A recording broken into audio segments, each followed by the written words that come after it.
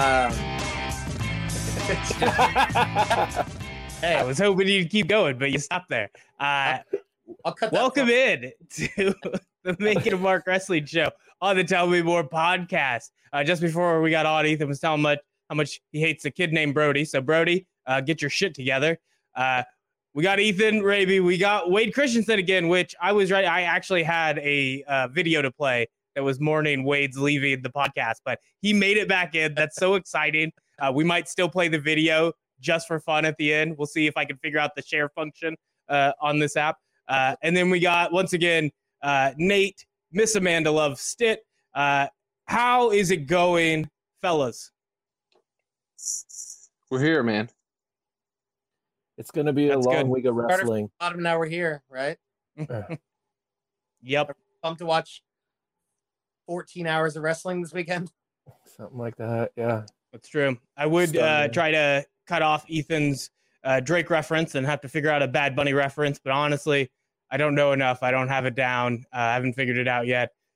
So nothing there for me, and I know even less about Logan Paul. So no fun little tidbits there, but we will be talking about this long week of wrestling. We're going to talk about preview for WWE WrestleMania. We're going to talk before that, though, NXT Stand and Deliver, so I've got another one there. But before we get into that, because it's taken us so long, I'd wanted to set this up. We had plans, and then not only did everybody else's schedule not line up, I just got in the end of basketball season and wrestling and had zero chance to even just fit a podcast around that. So I just gave up. As soon as it didn't work the first time, I was like, we'll get to it. We'll get to it. So we are going to do that today. We're going to talk about AEW Revolution. I think we'll start with that. We'll knock that out, and then we'll move to some previews because I want to hit Revolution, and then some of the stuff we'll talk about going into WrestleMania will be some of the recent developments that I think we kind of have to hit everything in order. I think if you get too out of sorts, particularly when there is going to be a little bit of a WWE AEW crossover, not only us talking about the end of the Wednesday Night Wars, but also that special episode of Broken Skull Sessions will be on set after the second night of WrestleMania. So we got a few things that we're going to have to make sure we're up to date on AEW before we get to any previews of the WWE product. And just starting with that, I have absolutely no game plan. I'm like the guy who put together the bomb for the end of the Jon Moxley Kenny Omega match. Not prepared at all. This is a dud. But I will kick it to one of you guys to be the Eddie Kingston of the situation and to play it off on the next episode. So we're going to start with Ethan. Where do you want to start on a review of AEW Revolution? The exploding ring match made me want to stop watching AEW. More so the explosion. Nah. The match itself I actually really enjoyed, but I thought the foot on the rope to break up the pinfall for the One-Winged Angel to continue to make it the most protected finisher in wrestling was very creative. I enjoyed the match, and then the final moment, I kind of knew it was going to be a dud, but then I hoped they would surprise me, and it was Sparklers. Sparklers. I wanted an M80, and it was Sparklers. So it kind of honestly overshadowed anything else that so I got a dog and a cat harassing me. That I did enjoy. I mean all right. I guess the Young Bucks match was pretty great. That was very entertaining, and I recommend go back and watch that, especially if you like tag team wrestling. But yeah, coming out of Revolution, that was really kind of, I think in the moment that night, I enjoyed a lot of it. And then thinking about that show 2 weeks later, like, oh, you mean the show that had a fucking dud of an explosion at the end? So I don't know. I didn't even want the explosion. They just promised it. I thought it was a crazy So yeah, I think definitely that took away from a lot of whatever buildup there was for the rest of the show. But, those things happen in the moment. Like, they can go wrong. So I guess the thing is it just that it didn't work? Or is it entirely Eddie Kingston selling it to high heaven and nobody having the wherewithal to abort mission when they realize that doesn't even live up to a redneck 4th of July, let alone a, barbed wire explosion match that it was billed to begin with, and the detonation that was, the entire point of the way they worked that match. I mean, yeah, the selling, you can't, I don't think you fault Kingston in the moment. I think if anything, it would have had to have been like another party that comes out and saves it and acts like it was going to be some kind of grandiose finish. And I don't know. I don't know how you handle that. That's weird damage control at that point. Anybody else? Yeah, I don't know what else you're supposed to do in that situation. If you don't sell it, then you just look like an asshole that didn't sell it. So, like, it's one of those, like, can't win for losing type of deals. Like what the fuck was he supposed to do? Yeah. I mean, I've heard from people, and this is, if there's ever praise for Vince McMahon, it's usually a situation like this, and that's that he's been through all of these crazy things, and there are a lot of things. We always talk about, like, the errors on WWE programming and when they mess up, but there's a lot of stuff that we don't notice that in the moment Vince is quick to see, to relay to a ref, to get that information, and to direct the cameras to look somewhere else so they can, make that move and make sure they've signaled that. So the argument is, if they were a little more experienced, like WWE is, then they could have found a way to tell Eddie Kingston, don't let that play out for 5 minutes, as it makes it that much worse. And then also, Eddie Kingston's partially to blame.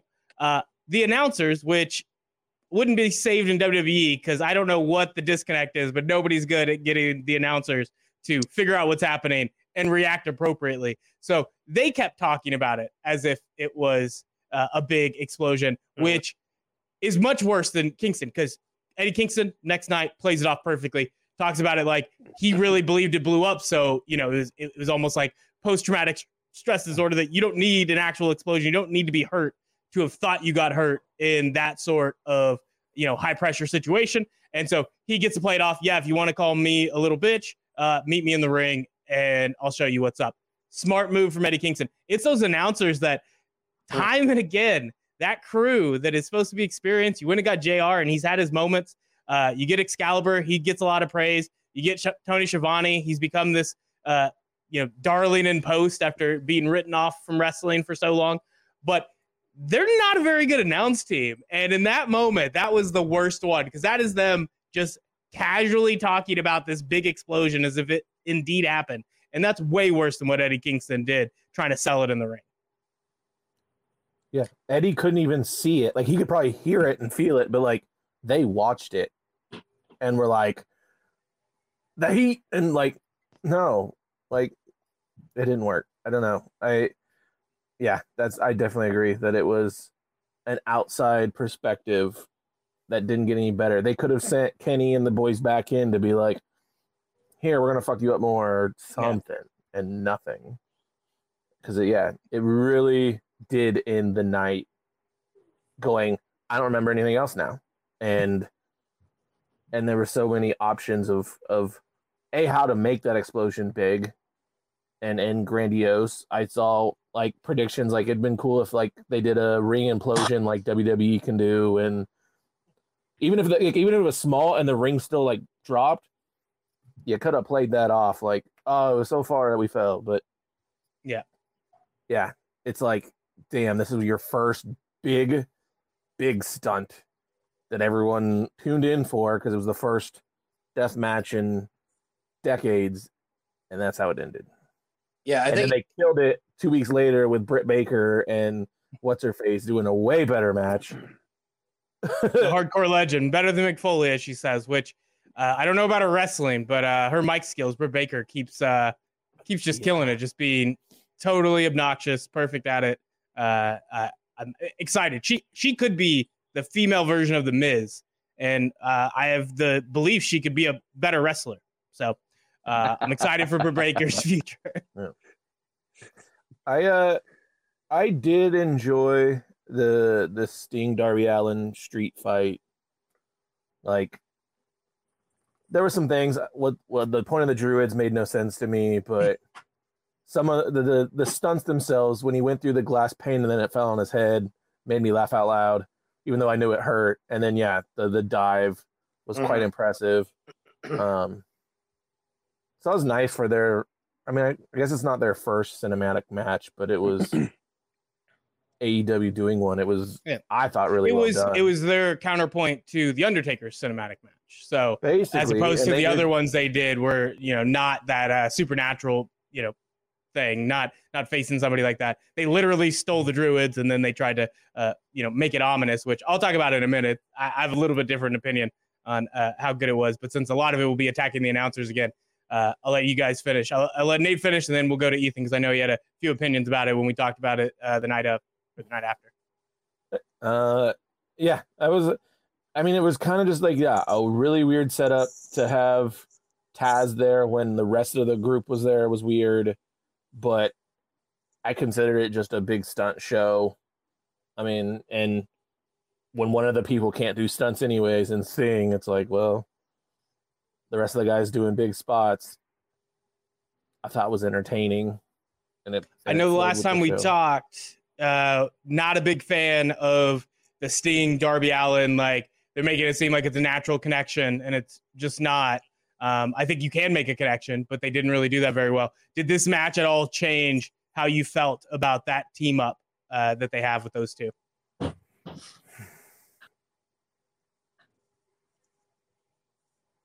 The answer is no. That's a good answer. You said it with your face. Yeah. Ethan, what you had some more positive things as well, so we'll let you get in before I do my negative, and then we know that the tiebreaker that always goes to. I just want Wade to keep that straight face, and I'll have no idea how he feels until the bitter end. Ethan, go ahead.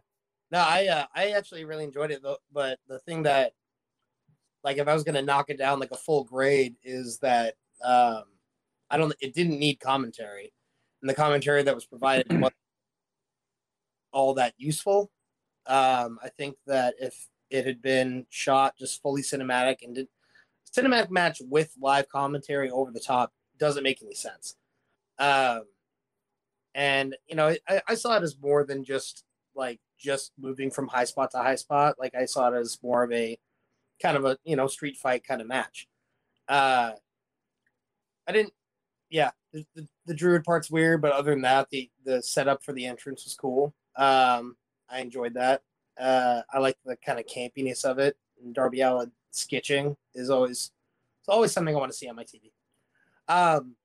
But I really enjoyed it. The commentary was my biggest thing that took me out of the match constantly. All right. Well, I'll say to one point to the not having commentary at all. I think that's probably true for anything that is like this. It's tough. This one was pretty close. There weren't too many moments where they actually fully stopped or felt like they had to completely change position. So they had commentary for the Jacksonville match, whatever the hell that was called, the Stampede or something. Yeah. So that works because it's still supposed to be a match, even if you're taking liberties with the cinematic abilities, right? If it is going to be more movie-like, then you're getting to this weird middle ground. I think something like the Firefly Funhouse, no commentary. You're just in a different world than wrestling and deal with that. I think the Boneyard match was better without commentary, but I wouldn't have been mad if there was, because it was one sequential fight, even if we know in actuality it wasn't. They had to stop and do different shoots, do different setups. I felt like that Sting match was pretty close to that. I felt like because of the way they did it in one area and the way they were moving around, I think it was fine. And I think, if anything, Taz added to the match. It was the other three that were just, I don't think there's an announced team right now that is very good at it. I feel like that supernatural, anytime WWE does it with Bray Wyatt, they don't have the right vocabulary. They're not talking about it in a way that both fits that world that Bray Wyatt's in and the world that WWE wrestling's in, which is, it's weird for AEW because I feel like JR used to do that really great in WWE when he was talking about The Undertaker. He did a great job of responding to, well, this is fucking nuts. I I'd like to go back to a wrestling match, please. But God, Undertaker's scary. And now he's just very old and bitter. So he's selling it as just, I don't care about these young bucks with their dumb idea. And he barely cares about the actual Young Bucks. We're the top tag team in the promotion. So JR is just bringing it down. Tony Schiavone has no idea how to deal with this and never has. And then you add in like Excalibur is just too like first day of school excited. And so where that can work in matches, I don't think it works for a dark match where you have this really rip-off music from The Crow. Like they literally found whatever DVD was made that we don't, it's so obscure. We don't even know what name of the rip-off movie from The Crow is, but like they stole the score from that movie instead of actually worried about copyright infringement from stealing the score from The Crow. That's what happened. And so it was a lot of things they fucked up in that match. In terms of the actual action, I think if they did less to make it ominous and just let it be ominous that you're in an abandoned building with Sting and Darby Allin and all these motherfuckers are throwing each other into bricks, into windows, that's good enough. You didn't need to turn it more ominous, and they only did because of Sting, and also Sting sucks. So all of it came together to be something that I didn't really enjoy. And so I can see where you guys think the positives. There were things that they did well, and I could be like, note that, do that in the future. In terms, I just didn't start with caring because I don't want to see old man Sting wrestle. He's going to come back for a cinematic match. Should be The Undertaker or nothing. If you're going to do the rest of this, if it's going to be this Darby Allin, like little, you got a tiny little guy that he's mentoring, tell that story better. And they did a shitty job. And I know I haven't watched a lot of wrestling, but that was the one thing. I took the time. I watched the segments. It was shit. Not very good. And that means when you're a 50-50 match, I'm going to push it on the negative side because I didn't care in the first place. And the only way I could possibly be proven wrong is to go to the last man, going down to Wade in the corner. Wade, how did you feel about that cinematic match? I wasn't even worried about the commentators. I just think Darby Allin sucks. Of course, there had to be the hottest of hot takes. If Sting's the Crow, then Darby Allin's the Crow that had Eddie Furlong in it. And not Eddie Furlong when he's still cute in T2. The one where he's all old and crusty and you're like, is he on meth? He's probably on meth. Yeah, I think that's just confirmed. Darby Allin, I don't know. I think he's lame. Like, I think the whole skateboard gimmick sucks. Like, he's just painting half his face like fake Goldust does now. And, like, I don't get it. Like, it's just like everything else. I'm just getting old and bitter. Man. And everyone my video at the end is going to be that much more funny when I show all these old pictures of Wade and he's talking about how lame this skater gimmick is. And I got to have kind of excited. Painted. This way. I don't think there was face paint, but there might be a certain color of hair that I wouldn't imagine Wade having. But whoa, you did some deep diving. I did some deep dive. Deep dive. I had some teenage angst, but unlike Darby Allin, I got out of it in my 30s. So. How old is Darby Allin? I don't know, 35. He's got to be close to 30. No way, he's 35. Too old. He's to like be 25. Like that. He's like 27. There's no way he's 35. That's crazy. Well, you could have fooled me. All right. Wade's just skateboard. I know. I last time I was on a skateboard, I knocked out 4 teeth. So I'm really just jealous. You see these? See these? They're not real. That's good. That's good. I don't know that I wanted to have Wade on my side to take down the match, but he attacked the only thing that I'm not ready to attack. I think Darby Allin could use some work. He could be booked a little bit better. I think we disagreed on this from the get-go of AEW. I thought that first promo he did going into the match with Cody, I really enjoyed, and I could understand where you thought it was a little bit more on the corny side, but at the very least, it's kind of how I feel. I was thinking back to like when Ronda Rousey cut like the soy boy type promos of, calling Becky Lynch a millennial. I was like, she nailed a person that we hate in real life. And so I'm counted as a positive. I think that's well done. And with Darby Allin, it's very similar. Like he is a person that I probably don't like. I'm probably not hanging out with the guy that is Darby Allin's character. Exactly. But I can't argue that that's not a good wrestling character and that he's like not doing it well and that it has potential because he gets to be both the positive version of that, which I still want to punch, but the average person, isn't as bitter and petty as me. And then on the other side, I think when he turns heel, we all get to enjoy the douchebag version of that gimmick. So for me, it's positive. Like I'm going a thumbs up with Darby Allin, thumbs down with Sting, the announce team for AEW, and whoever is putting together the score for the cinematic matches.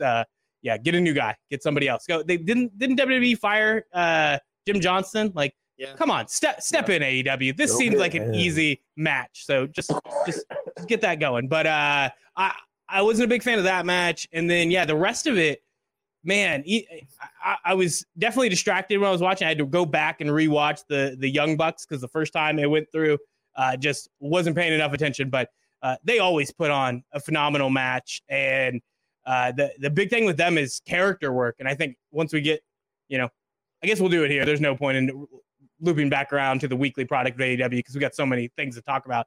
But I feel like going into that match, there was very little from the Young Bucks that I cared about, that has worked. And even with the Kenny Omega stuff and bringing in Don Callis, hasn't worked. And I know how Wade feels about Don Callis, very negative. So you'll get a chance to yell at me here in a second. Don Callis freaking brought it on whichever recent AEW Dynamite when he gets into, is it Matt Jackson that he's basically calling a coward and Matt won't step up. And then finally he slaps the crap out of him. And that whole segment, I would normally have agreed with Wade wholeheartedly. Don Callis has never done anything. And a lot of his resurgence has been announcing. And maybe I just hate announcers, was not very good at announcing. Like, I didn't understand. People kept pointing to him and Kevin Kelly. And that really gets me because I don't want to be mean to Kevin Kelly. Seems like a nice guy. He's worthless. The fact that he's won multiple Announcers of the Year awards for Meltzer pisses me off so much because he's not good at announcing. Nice guy, don't want to be mean, but fuck. Like, don't give him awards. And Don Callis didn't help. That's all I'm saying. But in terms of what he brought as a manager, like, it seemed like nothing, and then all of a sudden one promo where not only did he deliver, he did what his job is. He brought Matt Jackson to a place where I care about Matt Jackson outside of the ring. And I'm not sure that that's happened for me with the Young Bucks at all. I think even the early promos for AEW, I like the shell of the story. Like, I think it's there. I think there's something to be told. And their promos, similar to Kenny Omega, just felt like underwhelming. I think particularly Kenny Omega was just trying to avoid the kind of like over-the-top anime-style promos he cut in New Japan. But the Young Bucks, it was like they didn't have a reason to be as lackluster as they were, considering they were the top guys. And nothing's happened with them to this point. And I still don't know. That's still not a promo from them necessarily, other than the reaction that Matt Jackson has from getting slapped. But it made me care, made me want to see what they do next, makes me want to see how that story plays out with Kenny Omega. And does that slap start a bitter rivalry, keep the feud going? Or does it make Matt Jackson fall in line and help out Kenny Omega take over AEW? I want to see what happens. I want to see how it plays out. So good job, Don Callis. And, we'll do the circle around again. We'll see how everybody else felt about Young Bucks match and that, and then we'll get to Wade, the arbiter of truth. Ethan, how'd you feel about Young Bucks, and how much have you kept up with that story going into the last few weeks? I don't know. You kind of covered everything that I could say on it. I think that their match at Revolution was my favorite match of the night. And I think that, kind of like you said, like the characters of the Young Bucks, I care about their characters in ring. I think they're very good in ring storytellers and play their characters well in ring and know their roles.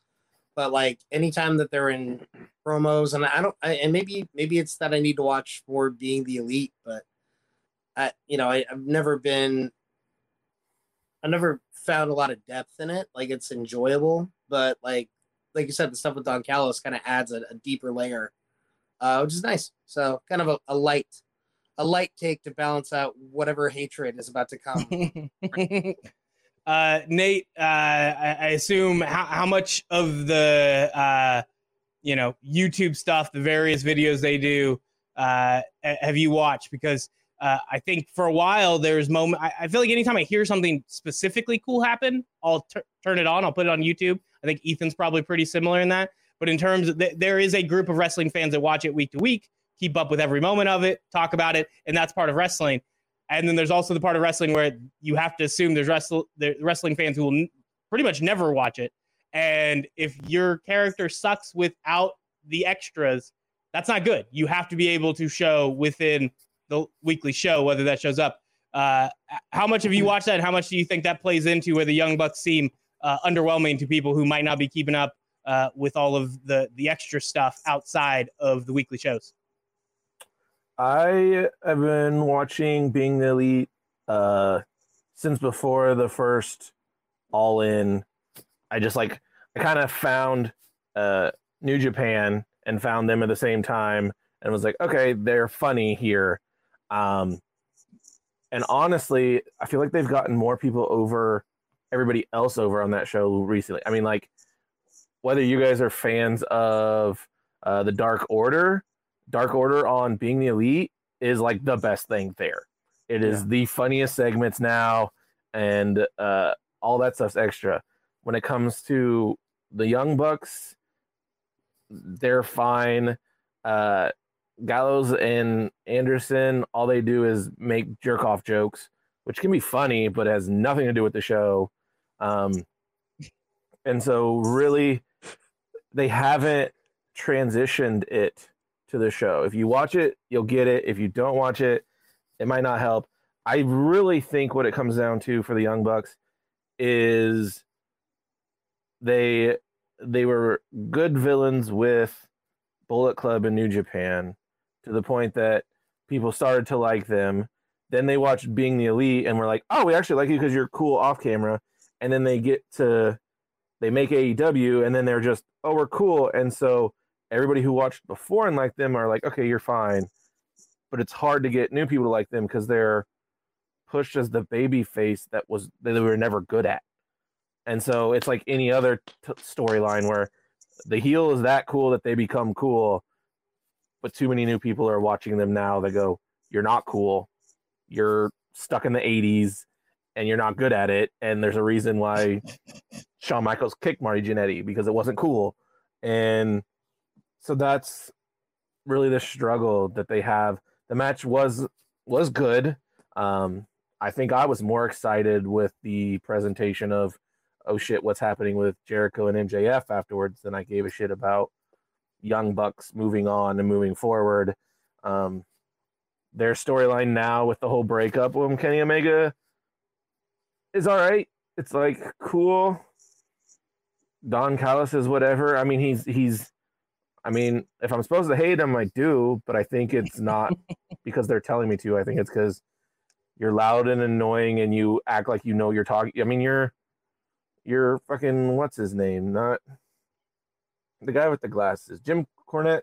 Yeah. You're basically trying to be him, but like Jim Cornette lived it and you're just faking it. So it'll be fun. It's weird that they're already having a triple or a 3-person tag team with Jon Moxley on their side. And it's like, unless it is a swerve, it's like they shouldn't be with him. It was 3 months ago that they would have been on Kenny Omega's side to fight Moxley. Yeah. So. Well, I mean, I think that's what the Don Callis promo really helps, though. Like, it escalates it fast. And so now you do have that kind of, okay, there's a reason this match is happening. And we don't have a good reason to believe, as opposed to like, okay, the sides are clear and there might be a big turn. In this case, it is that middle ground of, well, yeah, it would make perfect sense that the Young Bucks simply turn on Moxley and go back with Kenny Omega. So Moxley, and he's delivering the promos that way. It's like, I don't trust you yet. I'm not buying it. But since we're both ready to kick the shit out of them, let's kick the shit out of them. And I think everybody's playing it right. I think normally, once again, this is one where when you do the fantasy booking, it's like, be careful, because we know how Vince would have played this and would have failed.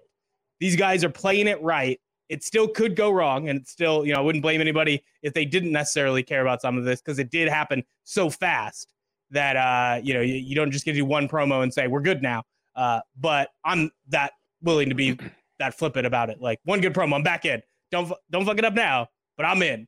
Tell a good story from here, and I will try to quickly forget that you guys have been lackluster on the mic for, a year and a half now? Whatever. Like, it's been a while for them to not have done anything that makes me stand out other than, yeah, you guys have great matches all the time, which, as we know, that's half the battle.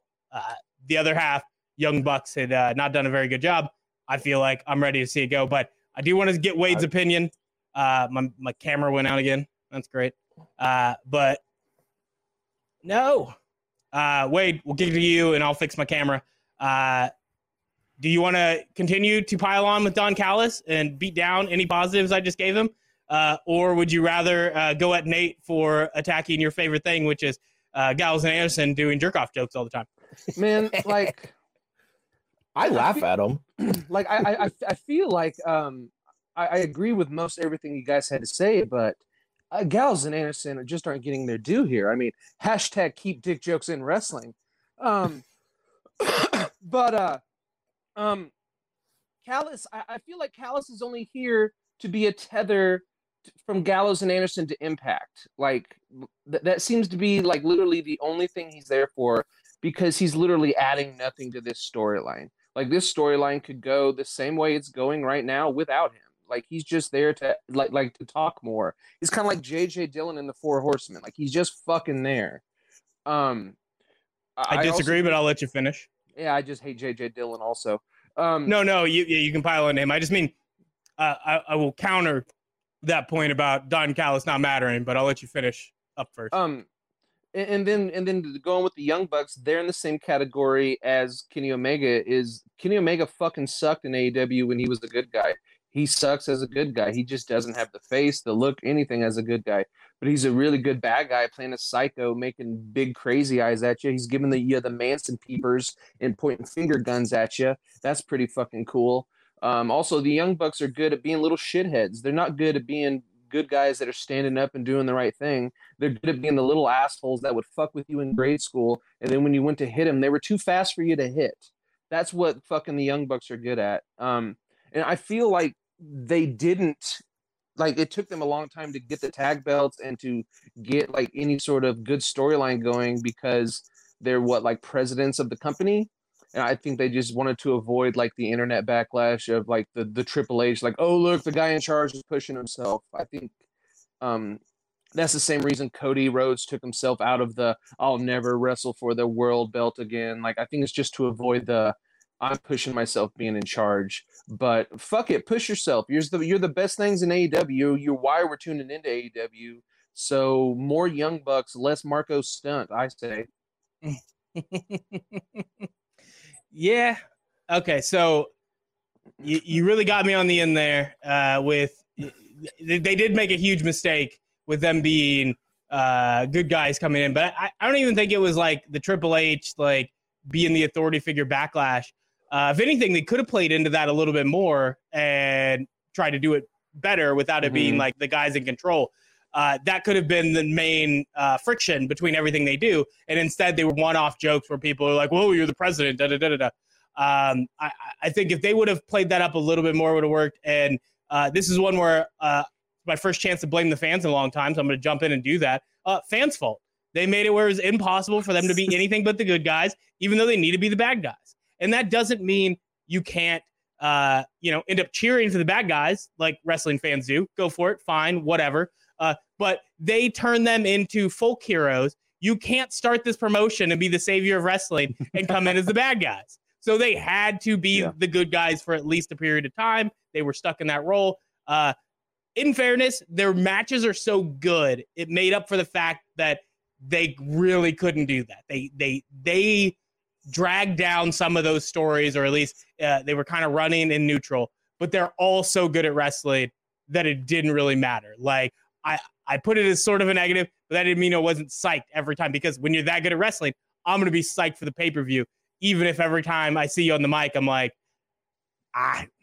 what's the story? But you guys are the storytellers? Like, you're the ones better than WWE? WWE fucks up? Because I don't know what story you're telling right now. They had that problem for so long, and that's why I think with the Don Callis, and you're talking, he brings nothing to it.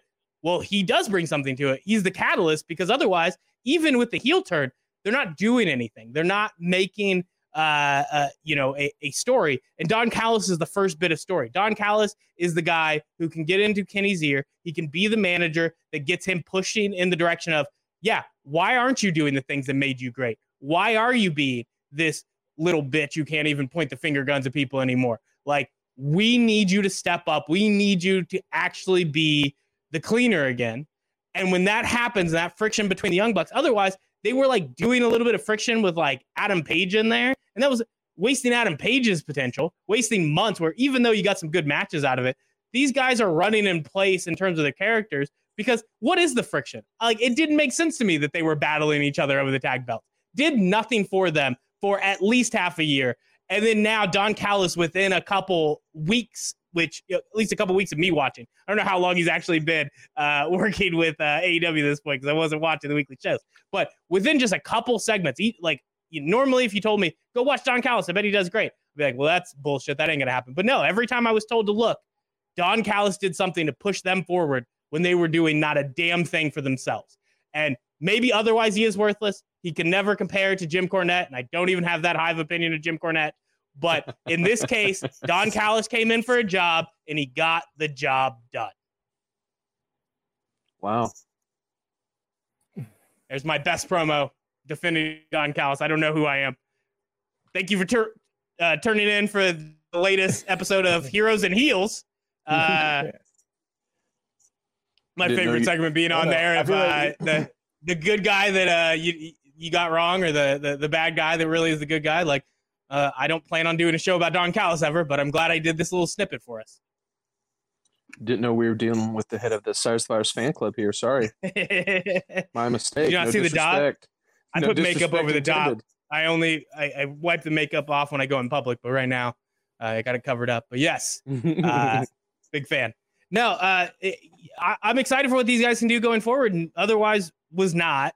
And, you know, for the rest of the show, I'm trying to think of other people where they could really get a big boost going forward. Like, the only other one, I hinted to it earlier, Britt Baker has just been killing it on the mic, in which she was doing good, and they gave her like more time, and I think it was 50-50. It was pretty good.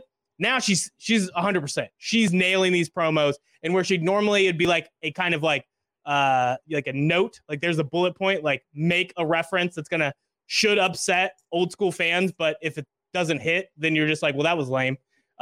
She nailed it. She went after Mick Foley, and she didn't miss at all.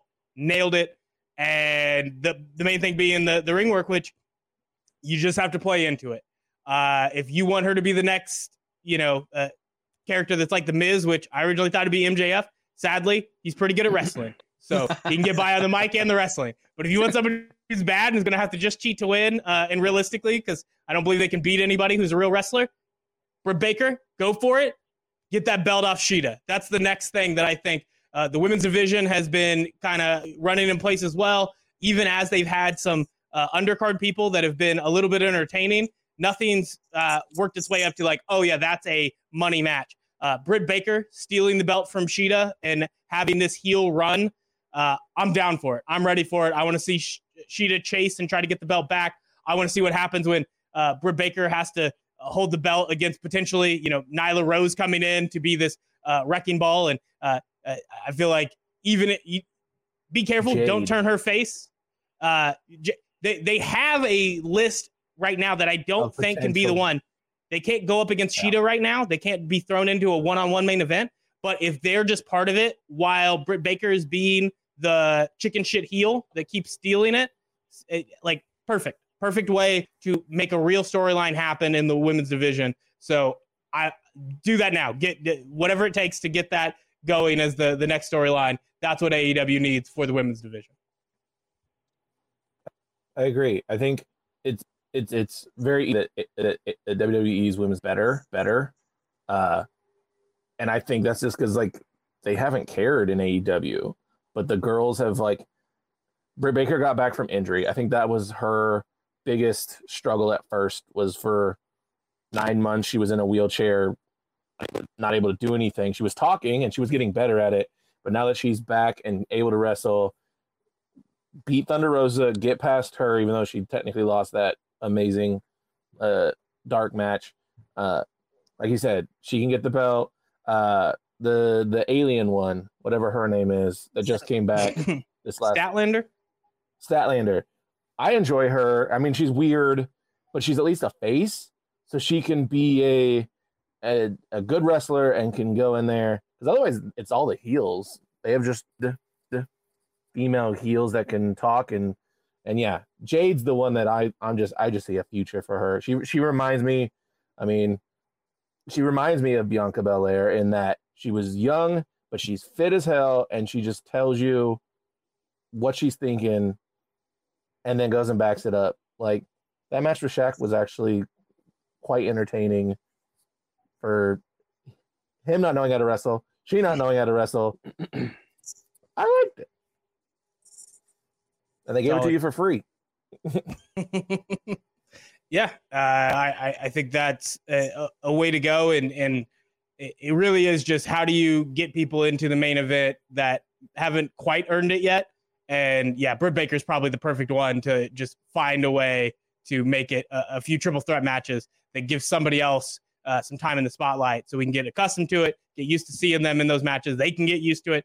And going forward, you can actually start to have, a much better women's division, which, you look, not the same type of talent, but the four horsewomen of NXT, like part of that was having four that were going at it. So you didn't have to start with two. And then when one has to leave the main event and now they face somebody who's not ready. No, you had four building up at the same time. That gave you more matchups in between. And even though maybe wrestling fans have gotten bored of it to this point and want a few more women thrown into that group, it really helped in the get-go to jumpstart the women's division.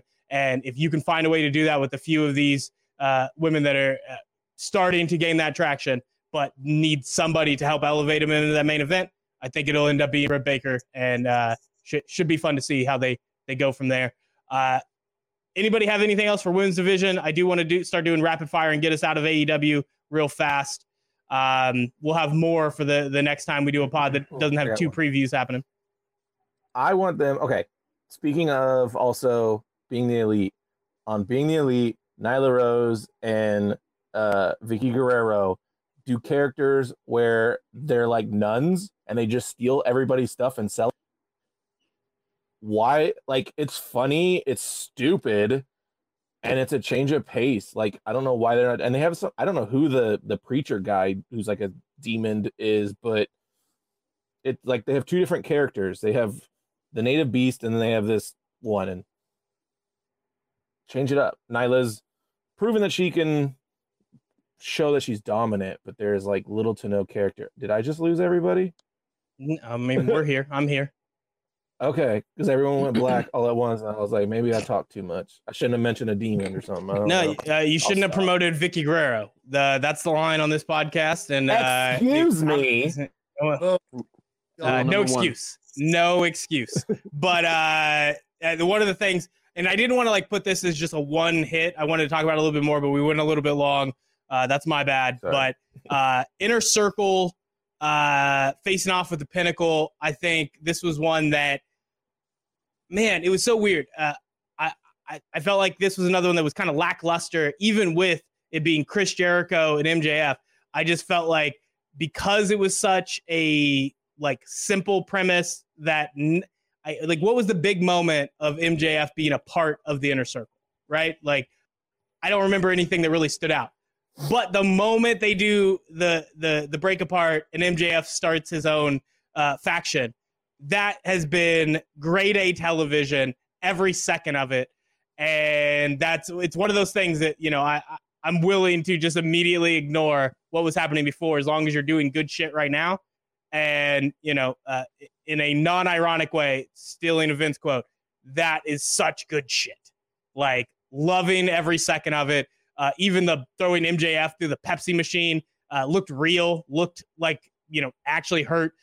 The way they were beating the crap out of each other, like a type of street fight that got extra bloody, but not in a gimmick way. Like, it felt like a real fight. It felt like the Pinnacle just getting utterly owned by the Inner Circle. And finally, Chris Jericho doing something that, if he's going to turn face or be the face in comparison to the Pinnacle, I need Chris Jericho to turn slowly. I can't have him immediately become the normal, good guy, because he's been such a dick for so long.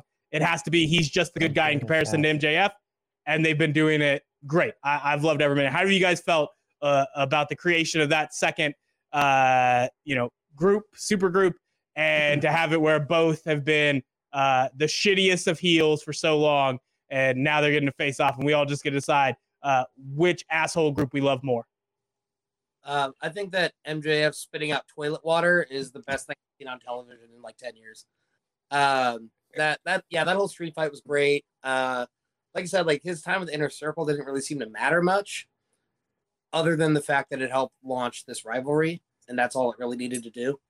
And I like the idea of it being like two shit heels going up against each other, and one thinking that they're the good guy, and then maybe having down the road some kind of broader scope image where they all kind of get their asses kicked by all the actual faces that exist in AEW. All it's missing is William Regal yelling War Games, but I don't think we're going to get that on AEW TV. Who knows? Maybe that's what Chris Jericho and Stone Cold talk about on the Broken Skull session. That's the only guts is what they called it. Like, I would talk about. I had Miro on the list, but I'll save that for another day. I don't think it really matters. And then I don't really want to waste time talking about Broken Skull sessions. I don't think they're going to talk for any more than maybe a second of mentioning AEW even exists. Do you guys agree or disagree? That's the only thing. Like the implication is that WWE is bringing him in, and it can't just be a WWE conversation. Stone Cold's going to keep it real, and he's going to have at least a little bit of time to talk about Chris Jericho going off to AEW. Do you think there's any time at all on that Broken Skull session where they're talking about the rival company? Sorry, real quick. You just summed up Miro's time in WWE perfectly. I was going to talk, but I don't have time for this. Did you say WWE or AEW? Because it doesn't seem like anything has changed. Anyways, you get your look on your face. You haven't done shit, man. Has it broken down one Eminem style rap? I'm out. And the weird thing is, I believe Rusev has potential. And I'm glad he's getting to work out the kinks of what he's not good at, which at this point is riffing in character. He's good at making jokes off the cuff if he's just hanging out on a stream, if he's just doing some backstage stuff in WWE. When it's within this badass character, he is not pulling it off as being funny, but also this, just monster. And he'll figure it out. He has enough charisma to figure it out. But what they've done so far, if you're going to tell me any of that's been good, I feel like his is the opposite of what I was saying about Young Bucks. They should have had him be a lot more face coming in. For sure. Because, mainstream wrestling fans knew him and loved him, except they put him with a dipshit that nobody liked, and then they were kind of stuck leaving him mid-card, and then he has to beat up more people we like, and it's like, we would love him to be the badass Rusev from the beginning where he just destroys everybody, but he's got to do it with a smile on his face and not with a guy we don't like. Yeah, and I think he could have still been a heel. He just couldn't do it within this group that doesn't make much sense. Any of the stories that they're telling, I get that, Rusev wanted to be allowed to do his funny thing, but when he even got the chance in WWE, he was a face. So don't keep trying to be funny as this heel. Do what you know how to do, and then branch out. Then move on to those other things. And now know that you can, because Vince isn't there to, keep you in shackles or whatever the hell it is. You have the opportunity to be yourself. But in this case, definitely seemed like the pressure was on. Seemed like he wanted to knock out 30 things Vince wouldn't let him do, but all in the first 4 nights of being on AEW. And none of it made any sense. None of it got him started on the right foot. And yeah, I have faith in him, but yeah, don't care about a single thing he's done, which is why I had that face and just tried to skip it, but Ethan wouldn't let it go. Ethan wouldn't let it happen. And then Wade defending his man down there as if he had watched any of this garbage. Come on, man. But yeah, let's move on. Do you guys? Let's do NXT Stand and Deliver, and then if we have to be here for 3 hours because we're talking about 2 nights of WrestleMania, we'll get there. But we'll hit NXT Stand and Deliver first. The big thing for me, top of the card is Finn Balor carrying Cross. I know my opinion, but we're gonna do reverse order. We're gonna let Wade jump in first because last time we had talked to Wade, great soundbite of talking about how Karrion Kross is just some random TNA guy. Like, he might as well be a TNA guy, not even knowing that Karrion Kross was a Impact guy that came over. So Wade, with everything that's happened so far, with the way they've built this up for these two to fight, Karrion Kross coming back from the injury, how much have you watched, and has your opinion changed at all about Karrion Kross's status? Is he still just some random TNA type guy? Now, Mac, that was a beautiful introduction, but I haven't watched any NXT. I pretty much know nothing going on there. Karrion Kross is still nobody to me. I saw all the big matches he was supposed to have before he got hurt and didn't see the hype behind him. I said it before and I'll say it again. He's nothing but an entrance. So yeah, that's still my opinion. Nothing but an entrance. Don't care. Didn't you say the same thing about Finn Balor when we started this promo? Finn Balor has the same match over and over and over again, and now he's not even the demon anymore. So who gives a shit? I just love how I bet a bunch of people were like not in agreement with Wade, and I found the perfect way for him to say the thing that gets everybody against him, which is so easy to figure out. Yep, Finn Balor, just another entrance, just like Karrion Kross. Let's go to the rest of the people that might have seen a little bit of NXT. We'll start with Nate. How are you feeling about this championship match at the top? I just find it hilarious for not having watched this show before. That's literally what my thought was when you were like, I don't give a shit. He's just an entrance. I was like, that's Finn Balor. So I was like, okay, I got pointed out before I said it. That's honestly really how I feel. It is. I'm sure the match will be fine. They're going to hit big things. I think for me, Karrion Kross's biggest downfall is he doesn't have a good finisher. Like if he had an entrance and a finisher, we could talk, because I mean he is imposing. He can sell a little bit. He had a match not too long ago where against all 3 of the little guys, where they outnumbered him, so he had to sell some. I would say I end up watching AEW more, or at least having the sound on AEW while watching them both at the same time. This one's probably one of the least ones I'm excited about build-wise, but I'm like, I'll enjoy it. I can almost guarantee it's not match of the night at the end. All right. Well, I mean, that's fair. It's always tough company with NXT. I do want to go up to Ethan, though, since there has been an attack on Karrion Kross. There's been an attack on Finn Balor. I have a feeling he disagrees with at least one of those. Ethan, how have you felt about this program and the 2 wrestlers that were just slandered? I don't really give a shit. I hate to say it. This is normally where I'm on the opposite side of Wade. I love arguing with Wade. It's so much fun, but like I don't know. I'm kind of broken, I think. I wanted to care about Karrion Kross, but I can't even make a pun about caring and carrying. I don't know. There's all these things that normally I would do on the show, but wow. Yeah, I don't know. It's probably going to be. I do think it is going to be a good match. I do think it's going to be a great match. It's one of those things where a lot of what's going on in NXT and I'm kind of relying on the video package. Like it's the most reliable thing about WWE programming is they always have absolutely great video packages.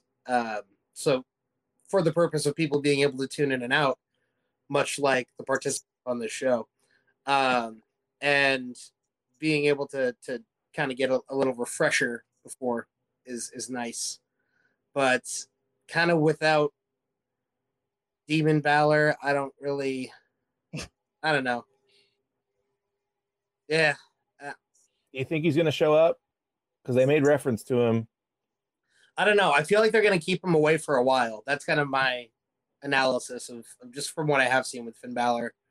I feel like they're just going to let him be Finn Balor for a while, which is fine. I think my interest in his character fluctuates depending on his opponent, and not just because I only care about his opponent, but just because of how it, how their chemistry can reflect with one another. I just don't have a lot of interest in Karrion Kross, I think, is my issue. All right. Well, I was trying to check on the Finn Balor thing, but you still were just like, I've only like I tried to talk about earlier, have started to watch the weekly shows for the past month, but was missing before that. And then it was just kind of whenever somebody told me something good happened, jumped in. Finn Balor has been delivering good promos, which is not something I would have imagined would happen. You're talking about just an entrance. I thought him having the same match was kind of true until he started having more NXT matches, or when he got to face guys like AJ Styles. I think he's had really damn good matches with them. The problem for me was always the mic work, and he's always somebody who is he's flexible on the mic. He's not one of those guys who just can't talk at all. He's just not been in a story that's mattered. Doesn't deliver, these really groundbreaking promos. So being like kind of good is like literally where AJ Styles was for so long. It was like, I get why Vince likes it, but your promos are just good enough to make this storyline not bad, not good enough to make me give a shit about this. Finn Balor has passed that. Like Finn Balor has gotten to where he's delivering promos in NXT that I do care. I care about that. I've enjoyed the matches he's put on, and I can't argue the Karrion Kross thing. There's not much there for me. It is a really good entrance, and maybe I'm just fighting really hard for his manager to stay on television, but I think they're doing good. I think they're working. I think they're making it work. I think that in terms of him being like a worker, at this point he's just supposed to beat the hell out of people, and they've let him beat the hell out of guys who have been established guys in NXT and set him up to be a badass. And maybe that's to no end when as you mentioned, a shitty finisher. So I guess it doesn't really matter. You beat the crap out of him and finish it with the cross jacket or whatever the hell the move is. That could be better. But honestly, with the way they've built him up and the way Finn Balor has kind of made it seem like, yeah, he's going to win. And you mentioned hinting at the demon. I think the way you play this, unless Wade is just 100% right, unless even somebody like Triple H is looking at it and having a very similar opinion that Wade has.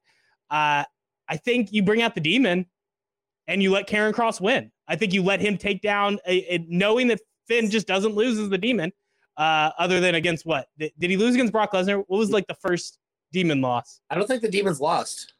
Isn't lost? Maybe Samoa Joe beat him.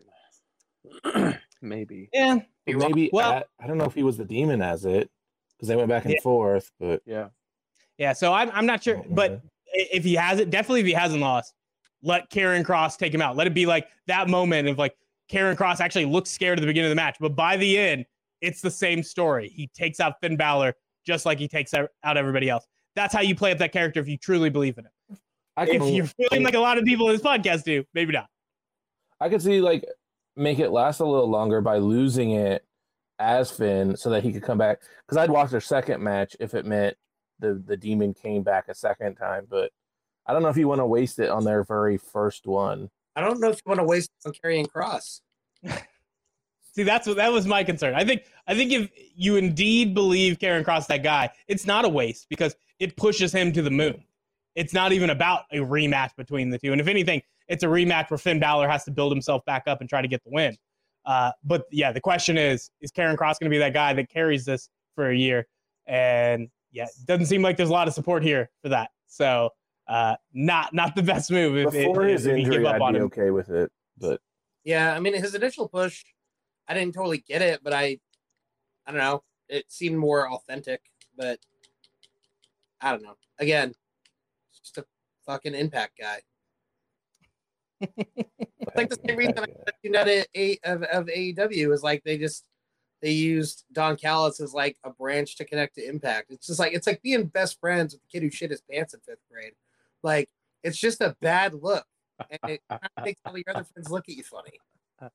Yeah, it would have been good if they stole some of the women's wrestlers. Like that could have actually really helped AEW if they got a few of them to come over and have some matches. But the other one we have to talk about, the other big match on the card being Adam Cole, Kyle O'Reilly facing off in this bitter rivalry that, man, this is actually one where one of the promos from Kyle O'Reilly took me out of it a little bit. I think when they had their little sit down, Kyle O'Reilly was going like super white meat babyface. And if that doesn't happen where I know for sure Vince McMahon is causing it, it makes me a little upset with whoever was putting that on. Because I think Kyle O'Reilly might be perfect for that, but he doesn't need to play into it. Him just going up against Adam Cole can allow him to be that character. So they leaned into it really hard, but I think he saved it. I think by the end, he pulled it back. And then I think Adam Cole nailed it. I think him being that guy who was like, I'm just better than you. Like, you've been holding me down this Undisputed Era. You're pretending like you allowed me to be champion for this long, and you've just stopped me from being the greatest wrestler ever. Like, that attitude has been perfect. And I know that if they can do even 50% on the mic, these two are going to kill it in the ring. So I'm excited for that. Do you guys think that in terms of the build, that this has lived up to this moment, which is, the breakup of what has been one of the best parts of NXT over the last few years? It's been pretty wild breakup. Something that like they hinted at a while back, and I'm glad they didn't do it. So like I guess it's fine they're doing it now. Kind of got their run, but a Kyle O'Reilly Adam Cole match is something that like I do look forward to seeing. Yeah, I think that they could have. Yeah, they could have maybe done more, but I don't know what that more is. I think they've definitely done enough for this feud to make sense. Having the payoff be, the WrestleMania week match, and I think that they've done enough also leading into it that match is going to be so good no matter what that it feels like it is a big payoff to a big feud. Yeah. I hear you, both of them. Like, I'm more excited for the match, the title match. Like, I don't know if I think the build has been the best, but the match is just gonna be nuts. And apparently, I'm missing something. I don't know where Bobby Fish has been in all this. Like, has he ever been in this? He's like, he's just been injured the whole time. Injured for 9 months out of the year, and I think that's where I'm more intrigued of like, how is Bobby Fish and Roderick Strong? They kind of pushed him to the side already, and I'm like, if it's gonna be a breakup, it needs to be like a 4-way. So maybe like this is a build to that, but it is WrestleMania weekend. This should have been the big ending, not a build to more. So match is gonna be amazing. Build was okay for me. Are they gonna finally Cole up to the main roster? Because Vince ain't gonna know what to do with him because he's shorter than I am. And so I feel like come Monday, we're gonna hate it. But the night of, it's gonna be awesome. It's gonna be awesome. Yeah. I mean, I don't even want to think of what happens with where they go. I just want to see them finish off this rivalry. And I don't know. I don't think you need the other two there. I mean, like at this point, I enjoyed Bobby Fish at the start, and then over time it was just like, I guess you're the X-Pac of the group by like default. Like I don't know what's happening with you. And then Roderick Strong is like so good in the ring, but I mean he's so worthless as a personality. I mean, even as much as I enjoyed his heel turn, it's been so much better. I don't need him out there. I don't need him trying to sell this. Like get him out of the way. So if their one job is just to show up and pick a side at the end, that's way better than them being a part of this storyline. Get him the hell out of the way for the build. Let these two set it up. They're doing a good job. Let them have a real fight. And then if you need them to be a part of it, bring them in for a finish that is emotional and sets things up for the future, whatever it has to be. And I don't care which way they go. However they want that to play out, do it, go for it. But I'm excited to see where they take it because at this point they deserve it. They deserve my undivided attention, and the idea that I'm going to sit there and, you didn't bring out Roderick Strong and a guy who has no ACL left. Like, nah, don't care. If those two don't show up, won't affect me at all. Wade, you've gotten upset by some of the weirdest things. Like, I have had way hotter takes, and these are the things that upset you. That I'm picking up Bobby Fish. I'm just saying, you say the shit I'm saying controversial. These guys are good. Oh, Jesus. I mean, are they good on the mic? And for Bobby Fish, I bet he's good, but I haven't seen it because he doesn't wrestle. He's never been in the ring. He's good for the group, and that was the whole point of Every him as a group. Yeah, every group needs a weird mustached guy. Yeah. Everyone needs their Ringo, all right? I thought Kyle O'Reilly made up for that with like his weird rat tail thing happening. I thought you didn't need the weird facial hair because Kyle O'Reilly split the difference with the haircut. No? All right. That's fine. Sure. Grow up.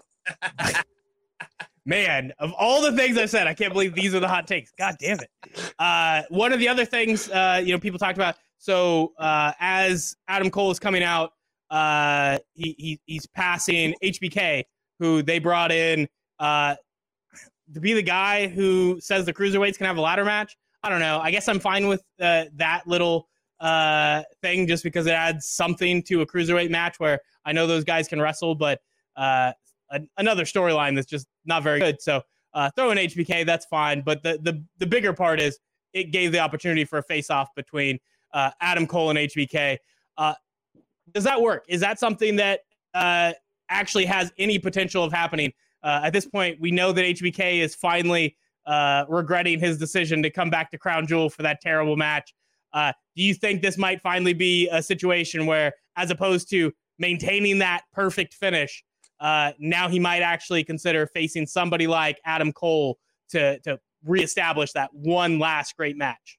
I think so. I mean, I think he's got it's like Undertaker syndrome, where it's like he was supposed to go out on his Mania match with Roman and was like, "Oh, I can't go out on that. All right, what's another match? Like, I can't fucking go out on that." Like, and, now it's like he had the perfect finish. Now he's got to, build it back to at least something that's respectable. And I think it'd be fun. I think it would be a good big boost for NXT, just as far as namesake goes. I don't know how good of a match it'll be. I don't know what Shawn Michaels still has as far as what he can put together in the ring, but if that's his last match versus what happened at Crown Jewel, then yeah, I'll prefer that. I don't know. Are they making a 7-part docuseries on Shawn Michaels right now? Do we know? Because if so, they did sign with Peacock, so they're gonna have to start coming up with some cool shit. That's probably the first thing they asked for. A cinematic Shawn Michaels match. Firefly Funhouse. Put him in the Firefly Funhouse. I'll watch that. All right, Nate, how you feeling down there? I don't think they'll do it. I could see Shawn on TV with somebody, but I just don't know who they'd pair him with. Like, I don't think he'll come back. But it's a fun one to make Adam look dick. Wade? Shawn Michaels already had the perfect ending once and he fucked it up and came back for Crown Jewel for a payoff. So I hope we don't see him again, and we probably won't. I don't think he'll ever go back in. He'll just show up and super kick Adam Cole in a guest referee spot and fuck shit up like he always does. Oh, he said, guess what? Shawn Michaels is a guest referee. I bet he doesn't super kick anybody. So yeah, I hope he doesn't. But he can't. Why can't he? They banned leg slaps in WWE. Yeah. So yeah, NXT Stand and Deliver might be awful. It might be the worst pay-per-view ever. There's no sound. There's no sounds of slapping. Oh my god, no. I didn't even think about that. It will not be the worst pay-per-view ever because worst NXT takeover ever. No. Because there's still the creme de la creme. Ciampa and Walter are gonna fuck shit up. Yes, sir.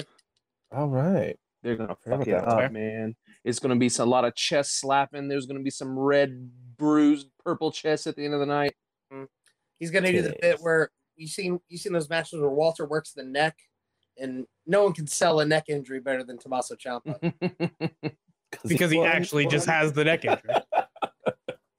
I think he's fooling all of us. I think we're all getting. Yeah, I love it when they show like the video of like Ciampa like in surgery and he's like fucking working us again. Son of a bitch. Classic Ciampa. Just selling that neck injury. It's the same, Yeah. it's the same room that Vince got the bedpan. They just have a hospital room and in Stanford. I'll take it from here, nurse. The one and only local medical facility. So, yeah. Yeah, I'm excited for that match. I think that one needs no buildup. Like, I don't have to know what the hell is going on. I know that at some point Walter beat the hell out of somebody in the back or was threatening somebody in the back. But like in terms of how you get a match with those two, like I don't need anything. I just you could tell me the night of. You just be like, this was Eeny, Meeny, Miny, Mo, and we picked these two, and like, yep, I'm in. No video package. I'm right there.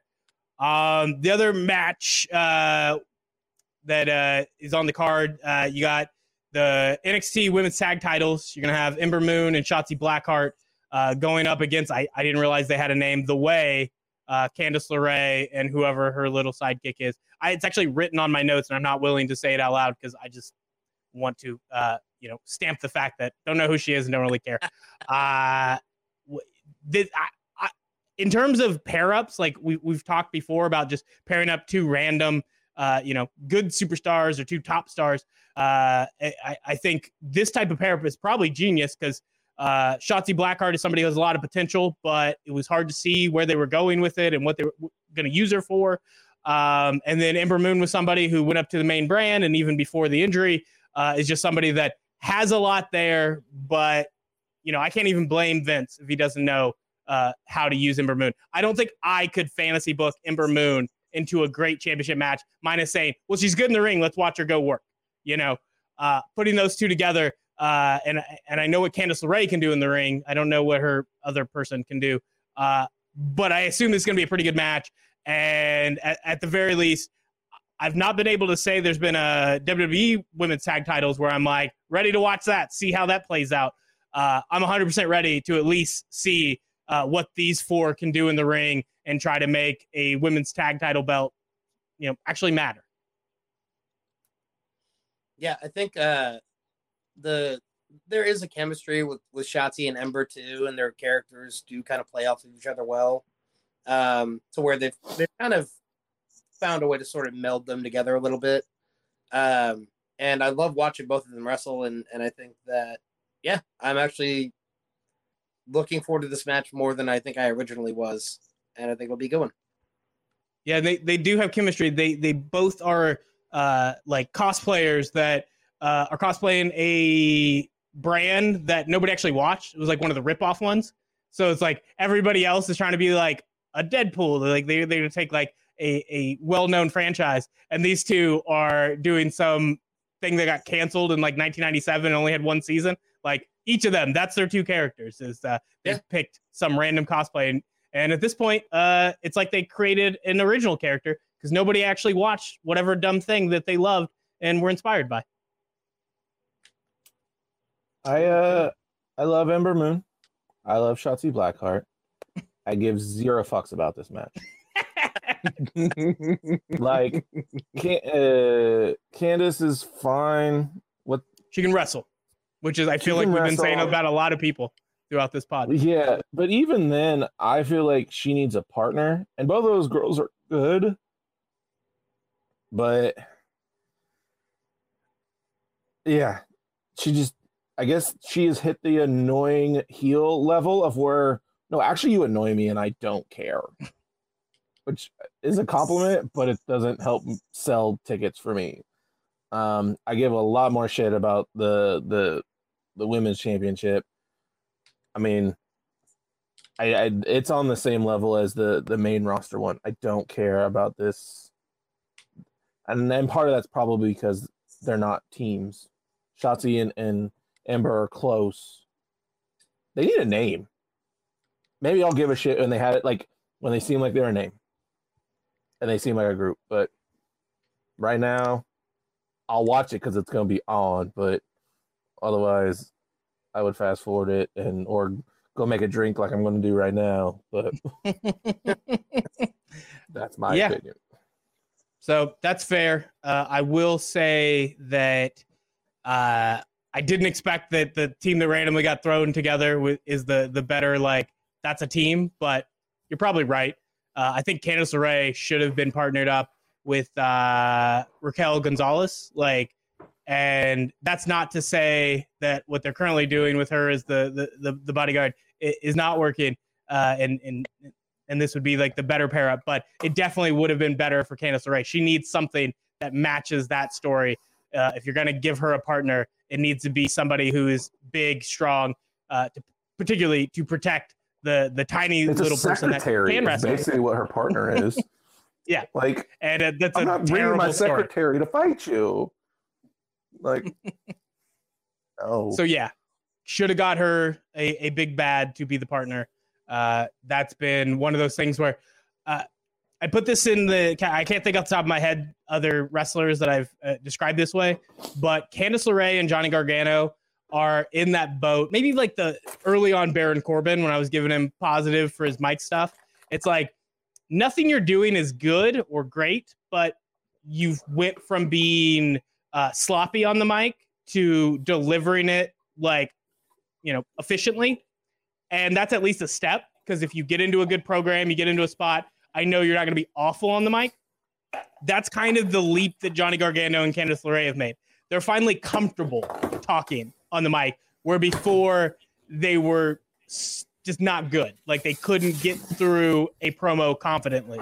Now they might be overconfident because they're not realizing they're not doing anything worth a fuck. So that's where those two are currently. I still think that's a step forward. Just doesn't, once again, to steal Nate's word choice is, essentially that it doesn't sell. That's literally the best way to describe Candice LeRae and what she does. Really talented in the ring. That when you talk about like a good hand, that's what she would be, and that's what Johnny Gargano has been for the most part, even if he's had big time NXT matches. But those guys can't sell tickets. Like they're not the ones who are going to do anything entertaining. So not nearly as entertaining as Nate's process during this podcast. Thank you. Put it perfectly though. It's like, hey, how would you sum up your opinion on Candice LeRae's character? It's just the sound of vodka pouring into a glass. I don't know. You could hear it. My bad. So. Yeah, I have nothing else for them. They don't matter. We're done. Is there anything else from NXT Stand and Deliver before we get to the reason we're here? An hour and 20 minutes in. WrestleMania 2 nights. This podcast is going to be just as long as that show. As a one-off, Pete Dunne versus Kushida is going to be, I don't really know the story going into it. I know it's going to be a fucking banger. So, and that's it. That's all it needs to be. I just want to know if anyone else picked up on Nate's breathing really got heavier when that liquid started pouring. He was really looking forward to it. You're all sweaty now, Nate. Shit, it's a lot of stairs up here. But, I am excited for the Io Shirai Gonzalez match. Yeah, I think they finally built somebody female-wise who is large and seems threatening, that athletic enough to put on a good match. I feel like it's intriguing that she was the bodyguard. She's not a Diesel though. Like she seems like she could actually go. So I see a potential of like, we're gonna build a character, whether she wins or not. She could come out this a star, or she's gonna come out looking like shit. But it's a very big potential, and Io Shirai is a great one to be able to push that. So actually, I agree that all these other matches do sound like they're just going to be bangers, and it didn't matter. This one I feel like has been a build that they never made like the main event to then be a surprise.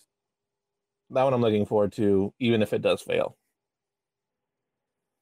I'll have to wait and see the video package. I didn't see enough of the build, and generally speaking, with these two superstars, I have no expectations for Gonzalez, and then Io Shirai is the like pencil in, like she's gonna do some crazy shit. So get excited for when the match happens. But I will reserve judgment until I actually get to see a video package, and we'll let you know whether I agree on the build and how they've done that. But going to WrestleMania 37 preview.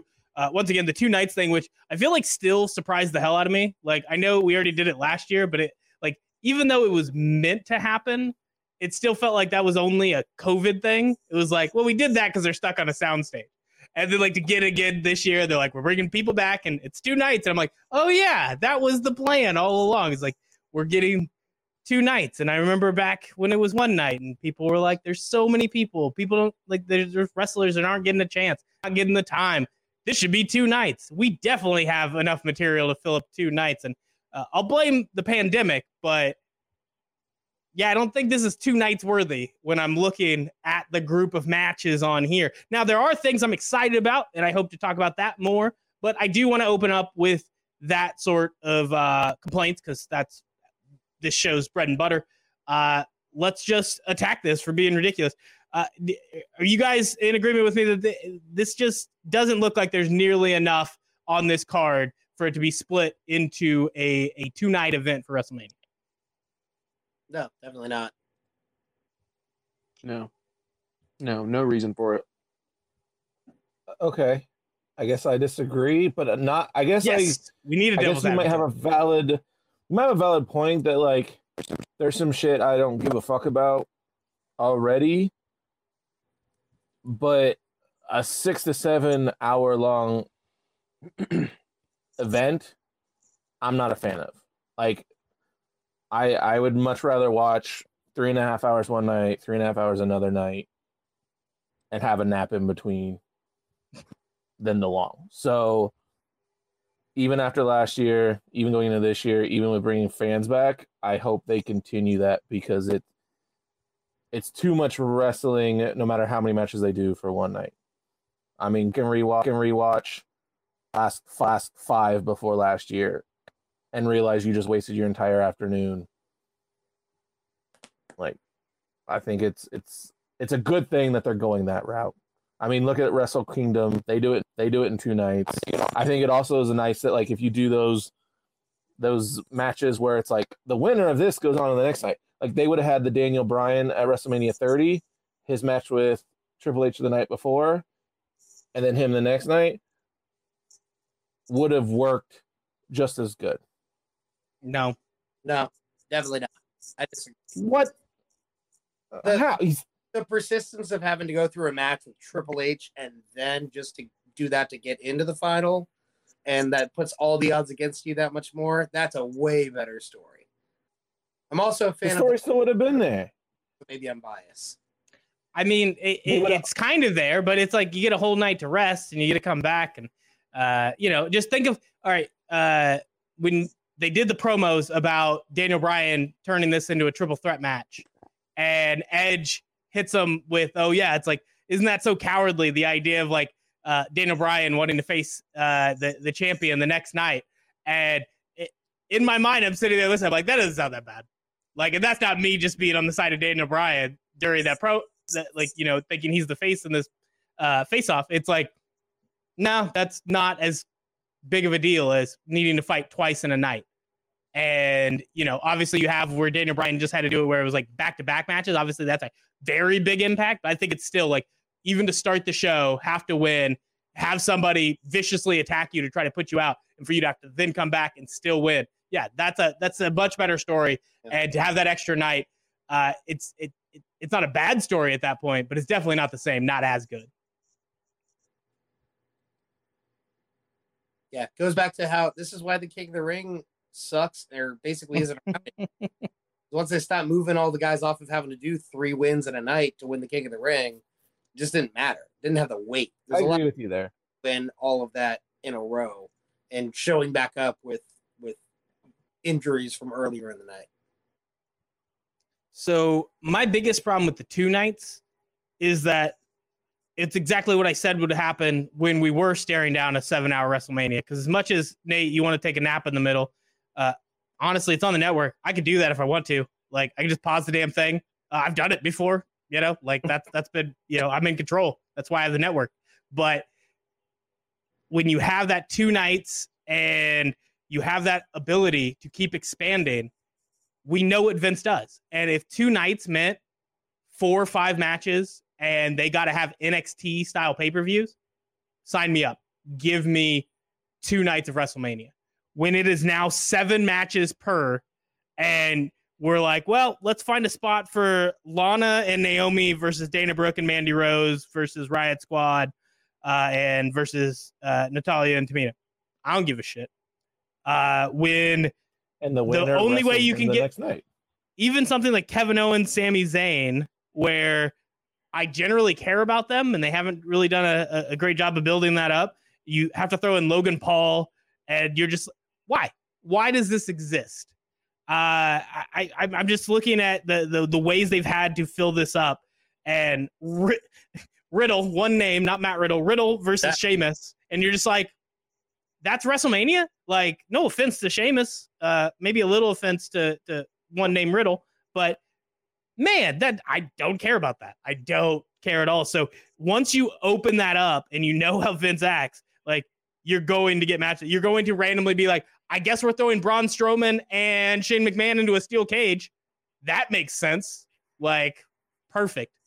Like, yeah, I'll enjoy when Shane nearly kills himself, but otherwise, don't need to keep adding onto it. And that's what 2 nights mean to me. It means I know the negatives that come with Vince McMahon booking. And yeah, I'd much rather Vince McMahon stuff 7-8 matches into this 7-hour extravaganza than watch him decide, well, I guess I need to find a way to make this look like a normal pay-per-view.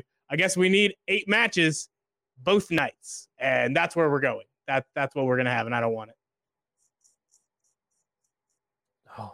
Yeah, I agree entirely. I think that, it used to be WrestleMania was 3.5 hours, and that already seems long enough, but it was 3.5 hours of stuff that you actually cared about. Like, if it was 2 nights of matches that matter, not 2 nights just because they have to fit all the fluff in, then great. But that's are you talking about Bad Bunny when you say fluff? No. I put Bad Bunny in a 3.5 hour show. I was making a pun. It's Bunny, whatever. Cute. That's good wordplay. I got it. Just that. No, I don't want to watch 7 hours of fluff. I'll watch 3.5 hours of fluff, and I'll watch 3.5 hours of fluff, not 7 hours. We can talk after this is a 5-hour combo. Like, we could have a conversation then. Plus pre-shows, it'll probably be 2+ hours each night. So that'll be exciting because that's going to happen. I within 2 years, I guarantee that's the timeline for just ridiculously long WrestleManias to last the entire weekend. But in terms of the matches that are good, now that we've talked about all this garbage, let's go into the things we want to talk about. And since Nate's so excited for 2 nights, get us on the right track. Lead us off. What's the first match that you think we should discuss? What's the I would say the best match, but really just the one you think has a cool story for us to jump into? I think it would have to be. I mean, you mentioned it, the Edge and Daniel Bryan and Reigns. It's assuming it's going to end the whole in Sunday night. As far as I'm concerned, a long story build from the Edge, and that was already good. Daniel Bryan, how that happened, I don't know. I mean, I've watched enough, but they literally let WrestleMania 30 happen again to themselves. They let it where the fans were like, actually, yeah, we do want him in there. But we're excited, and it makes it that I don't know if I want Edge to win it after all. So I don't know who's going to win. And again, I mean, I kind of mentioned it before. I like it when I am excited to see then what happens afterwards. Any one of them win, it's going to be more intriguing. So will I be tired and not give a fuck once the match starts? Maybe, but if I could, that would be the match I would want to watch and know what happens. All right, I want to go to Ethan. I assume there's not a question of changing who you want to win. I assume it's just Edge and it's going to stay Edge and it's not going to change. Now that he has made the move to the heel, and not only did that, but it's weird. He was doing softball on his mic work for a bit there, and I was just like, is he just trying to let Daniel Bryan work his way in and give him some room? Is this just, a true pros pro? But no, he was waiting. And the last promo he delivered, where he says the reason he, decided to beat the hell out of Daniel Bryan with the steel chair is because not only was he ruining his one-on-one with the champ, it was that now he's learning, yes, I have to become what I used to be. I have to be the Rated R superstar. And when he launches into that, I don't even know if it's the words. I don't even know if it's the story, but the passion that he nailed in that promo got me jacked, got me ready to watch this. And so I have to ask you, Ethan, when you're watching that and you're seeing that build, does him turning into the bad guy, you still want him to win, but do you want him to win more as a heel than you ever did when he was this comeback hero face? Kinda. I mean, I enjoy both sides of it, but Edge's heel. I mean, I think he's the best heel of the Ruthless Aggression era. I think that he was the best rival for John Cena through that whole time, and I think that that's when he is at his best. I do like the veteran comeback story, but I think that you can only do it for so long, and I kind of like that it's not, just that, that he's not just Adam Copeland, basically, because that's kind of who his character has been since he's been back, and now he's kind of back to being Edge. And I think that I still do think that's the right move. I also wonder though if it's just, I don't know. To me, the storylines like this are designed to, WrestleMania is the season finale, so to speak. And I feel like this one is not going to be that. I think this is going to push a program all the way to SummerSlam. And I'm kind of just excited to watch it, and I'm just going to lean into whatever they do, I think. But yeah, I want to see the Rated R superstar as champ. Yeah. All right. That's a lot of good points. You were wrong, though. CM Punk was the best adversary for John Cena. But moving on to Wade, you are a resident Daniel Bryan hater. You're a resident Edge hater. And I feel like you've been in my camp on the positivity for Roman Reigns' heel turn. But when you're looking at this match in terms of what you've been offered with the triple threat, and I know you hate triple threats, how do you feel about this match? And maybe give me who you want to win. I'm glad we picked this match to talk about first because it's honestly the only WrestleMania match worth talking about at all. It's the only match that feels like a WrestleMania match at all. That being said, Daniel Bryan sucks. Edge sucks. Go Roman. I just really want him to fuck over the fans at WrestleMania and go, no, guess what? It's not going to be either one of your heroes winning, you dorks. More Roman. Wade is just sitting in a dark room while he's sitting here and stewing about. I thought it was just a face floating. I didn't even know.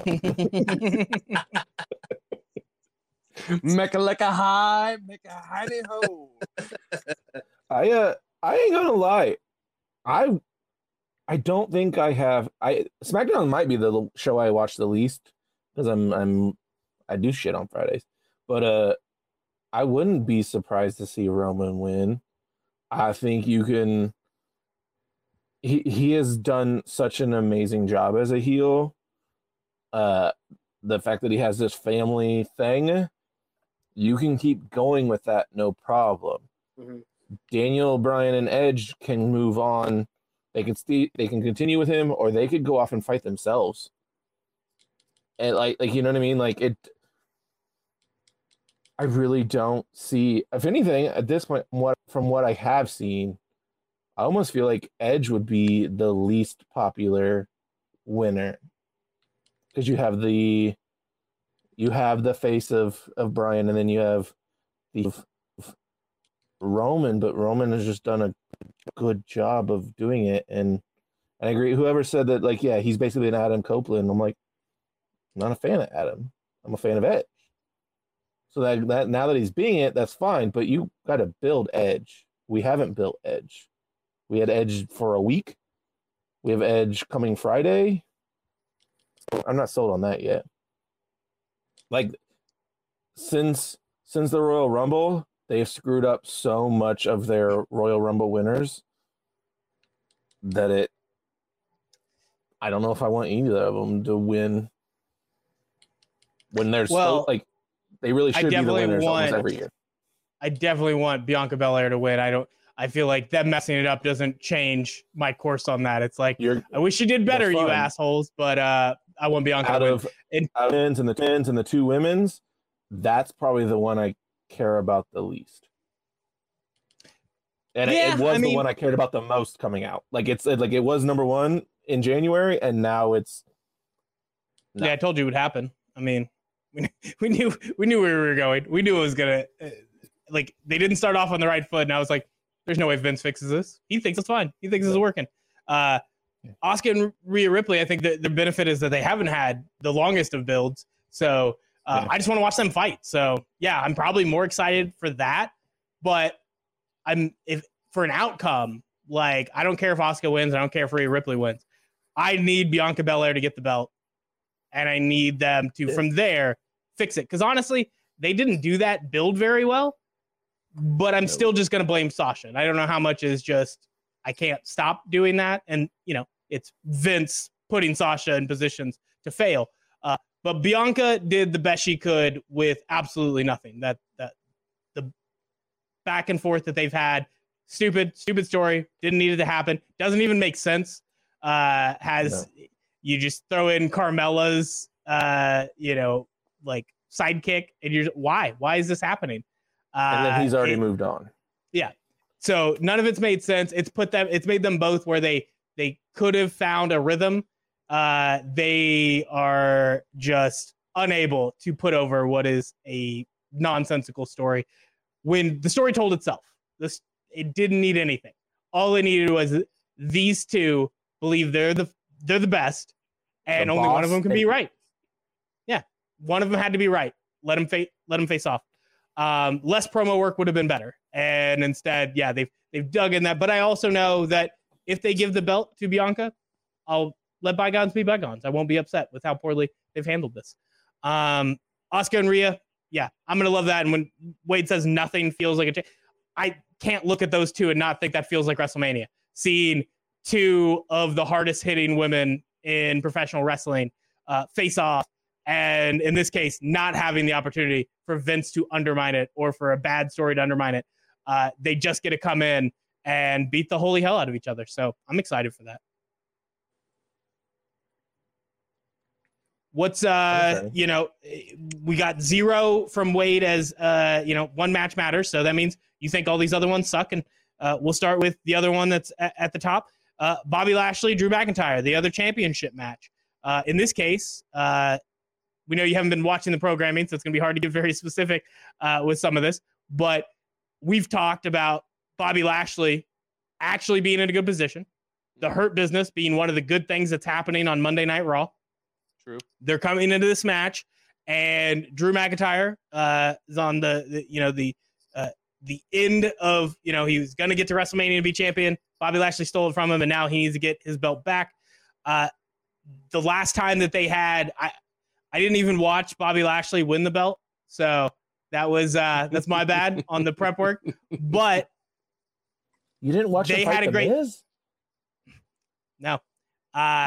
So I didn't watch the title changes. I just know that Bobby Lashley and Drew McIntyre, when they went at it all the way back, that match was good and had no build. So now you at least have this, shenanigery that I still thought was another bad build. So I would agree with that. But I still want to watch them. So Wade, tell me why you specifically look at that match, and even with how good Bobby Lashley was going in spite of anything we would have guessed heading into him, getting the Hurt Business set up, and Drew McIntyre being Drew McIntyre. What about this is not interesting you as a WrestleMania match? Just why, in the height of Bobby Lashley, do you destroy the one thing that's like I think responsible for his success he's having right now? Like, why break up the Hurt Locker now? That seems like if you were going to do it now, that seems like a Monday Night Raw after WrestleMania type of thing. It doesn't seem like the thing you do right before WrestleMania is break up this faction that he's had all this success with. So I think that's pretty dumb. Unless it's just a whole big swerve to be like, oh no, check it out, psych, we're still together. They're going to help Bobby Lashley beat Drew McIntyre at WrestleMania. Hurt Business can't be at ringside. Luckily, Cedric and Shelton are no longer a part of the Hurt Business. So if that's where they're going, this is brilliant and I love it. If that's not where they're going, if they're just breaking up the hurt business to let Drew McIntyre beat him at WrestleMania, then it's all for nothing and it's fucking bogus, man. If any wrestling storytelling is going on, I'm back in. But if this is just, I don't know, play fighting, I'm out. I just can't. I can't deal with that right now. This is just like typical WWE bullshit. Is like, hey, we're gonna break this up with no payoff. See, this is the question. So you just said you'd love that, right? I'd love it. But that's the thing that makes the most sense. Yeah. But fans are already kind of guessing that. They're looking at that's what's going on.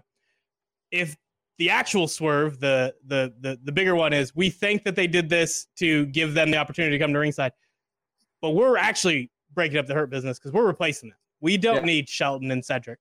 Yeah. If the actual group that comes out to help him is a couple guys, Keith Lee and Ricochet, is that better or worse? Do you need it to actually make sense? Or would the fact that putting those two with Bobby Lashley would be so awesome, it, basically makes us forget that we're supposed to be wrestling fans that are looking for coherent storylines. We just want awesomeness. It's worth. Keith Lee sucks. I was like, take my money, shit, but no, Keith Lee. Not here for it. Wade is completely off the bandwagon. The moment he did cut the first promo on Raw, he's like, never again. Never even going to try to see if this guy can do anything. Done. To some rational wrestling fans, better or worse, having a storyline that makes sense or having Supergroup? Supergroup fucking always throws something awesome at me, and I'll appreciate it for what. Yeah, what you just sold me, the Supergroup would be great. Other than I love Keith Lee as an opponent of Bobby Lashley, but breaking up the business was stupid, and it did ruin this build, or at least make it confusing, which WWE trying to play confusing is not their strong point. So I almost compared it to NXT of the match will still be good, but I've lost interest. But yeah, a better super group could be fun. See, It's weird for me. You guys are complaining about the breakup of the Hurt Business, but I just see as a smart move in terms of, trying to tell that story and trying to have Bobby Lashley bend the rules, cheat the rules. The only thing that's made me disinterested was The Miz being involved. That whole thing was trash, awful, waste of time. And all it does, I guess if you... Well, I think even more, they were doing the old school plan of try to keep Bobby Lashley strong, try to keep Drew McIntyre strong, let The Miz, eat the pin from Bobby Lashley and make it enough fuckery that Drew McIntyre doesn't lose any steam from losing the belt. I think that's the main thing. And you also want to keep them from fighting each other. You need that transitional champion. That makes sense, but everything they did to make it happen, just awful, not good television. So I agree. I understand that. I didn't really like the way that it happened to Miz getting Money in the Bank and all this and that, but what I'm saying is I'm surprised that Mac and Wade, that you guys didn't even have a little bit of schadenfreude of watching your least favorite wrestler be used as a prop, as a transitional champion. It's not worth my time. You think I've watched The Miz lose and be bad at wrestling for a long time. That doesn't entertain me. That's a waste of my time. I don't need that in my life. And if there's a good clip, if there's like an Asuka getting her teeth kicked out type thing and the Miz just gets his face busted up, somebody will tell me and I'll go find that one clip and I'll watch the 30 seconds, but I'm not watching terrible television as the Miz gets in the way of a good match. Like, I want to watch these two fight each other at WrestleMania, and the Miz, the only good thing that came out of that is the Miz no longer has that Money in the Bank. That's it. And I'm just working you, brother. I was doing a bit, but way to run with it. Mm-hmm. I'm here for promos. I'm here to knock it out. And whenever you set me up, whenever you get me on the tee about the Miz, I'm gonna knock it off every time. That's a home run. And then hopefully that knocks the Miz so far out of the park, we never have to see him on WWE television again. Other matches on here. So This is an interesting one that I care a little bit about. Big E, Apollo Crews. This is one that I'm still scared with Apollo Crews doing the accent and walking around with the spear. And anytime that happens and Vince McMahon's in charge, I'm scared. But I was listening to Kaz. He was a former WWE writer, and then he's one of the co-hosts on the Masked Man show on The Ringer. And he pushed it as, okay, this is kind of like the taking the back the spear type thing where it's saying you have a certain imagery in your head and Apollo Crews is here to destroy that and say you can have pride in your heritage being Nigerian. And yes, that could be a great story. And I just don't imagine that, but 6 months in, there's going to be something where Vince makes this god-awfully racist. There's just no way around it. There's no way it doesn't happen. And I agree. Yes, there can be empowerment, but that's not exactly Vince's strong suit. No. It's good. Yeah, but when he lets him do it at the beginning, like that gives me hope. The fact that there was runway for Apollo Crews to do it in a way that seems good. And I guess it helps that the face-off is Big E delivering one of the best promos I've seen in a while. He got me juiced. He went biblical, and it made me feel biblical about how good this match could be, how much hate Big E has for Apollo Crews. It's hard. They haven't fought each other for that long, and Big E still made me believe that he hates Apollo that much and is that angry about it. And yeah, I at least want to see them fight each other. Not a big fan of this Nigerian drum fight idea, but the rest of it, I'm willing to give it a chance. Willing to see what happens. Yeah, I'm pretty sure what happened was 3 months ago, Vince McMahon finally watched Black Panther.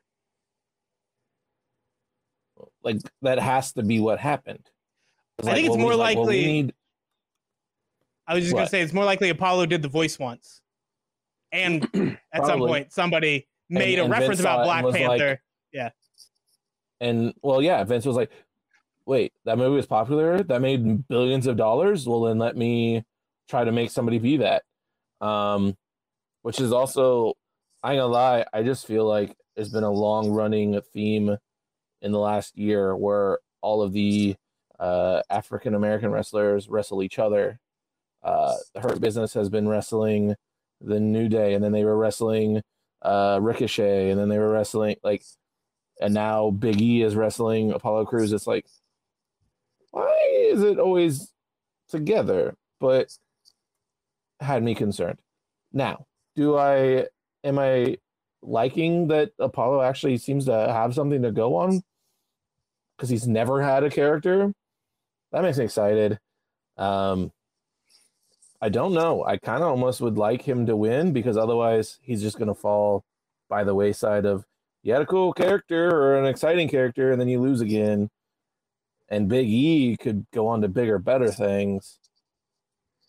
So I want to see it. I don't know what I want the outcome to be. That's my take.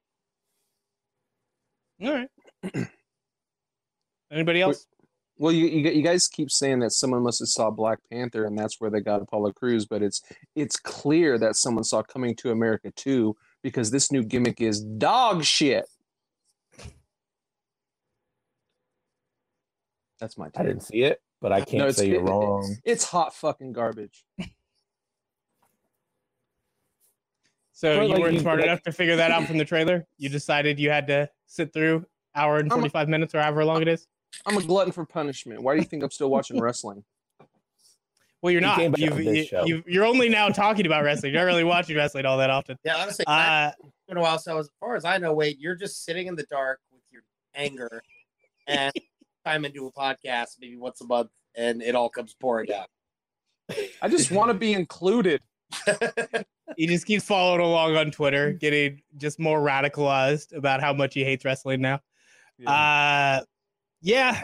I try to look at other stuff on here. So I'll give somebody else, if there's anything else to talk about, are we going to make it out of here without at least discussing The Fiend and how... No, I don't care. They have not announced if this isn't going to be a Firefly Funhouse match, is it? Because it needs to be. It ought to be. I guess they haven't announced it. Nope, just a singles match on Wiki. Singles match right now, so I don't know. I can imagine it. I don't know. If it's just a singles match, it doesn't make any sense. This should be a cinematic match. So I think if it's a cinematic match, it might be one of the best highlights of this WrestleMania. Here's the problem.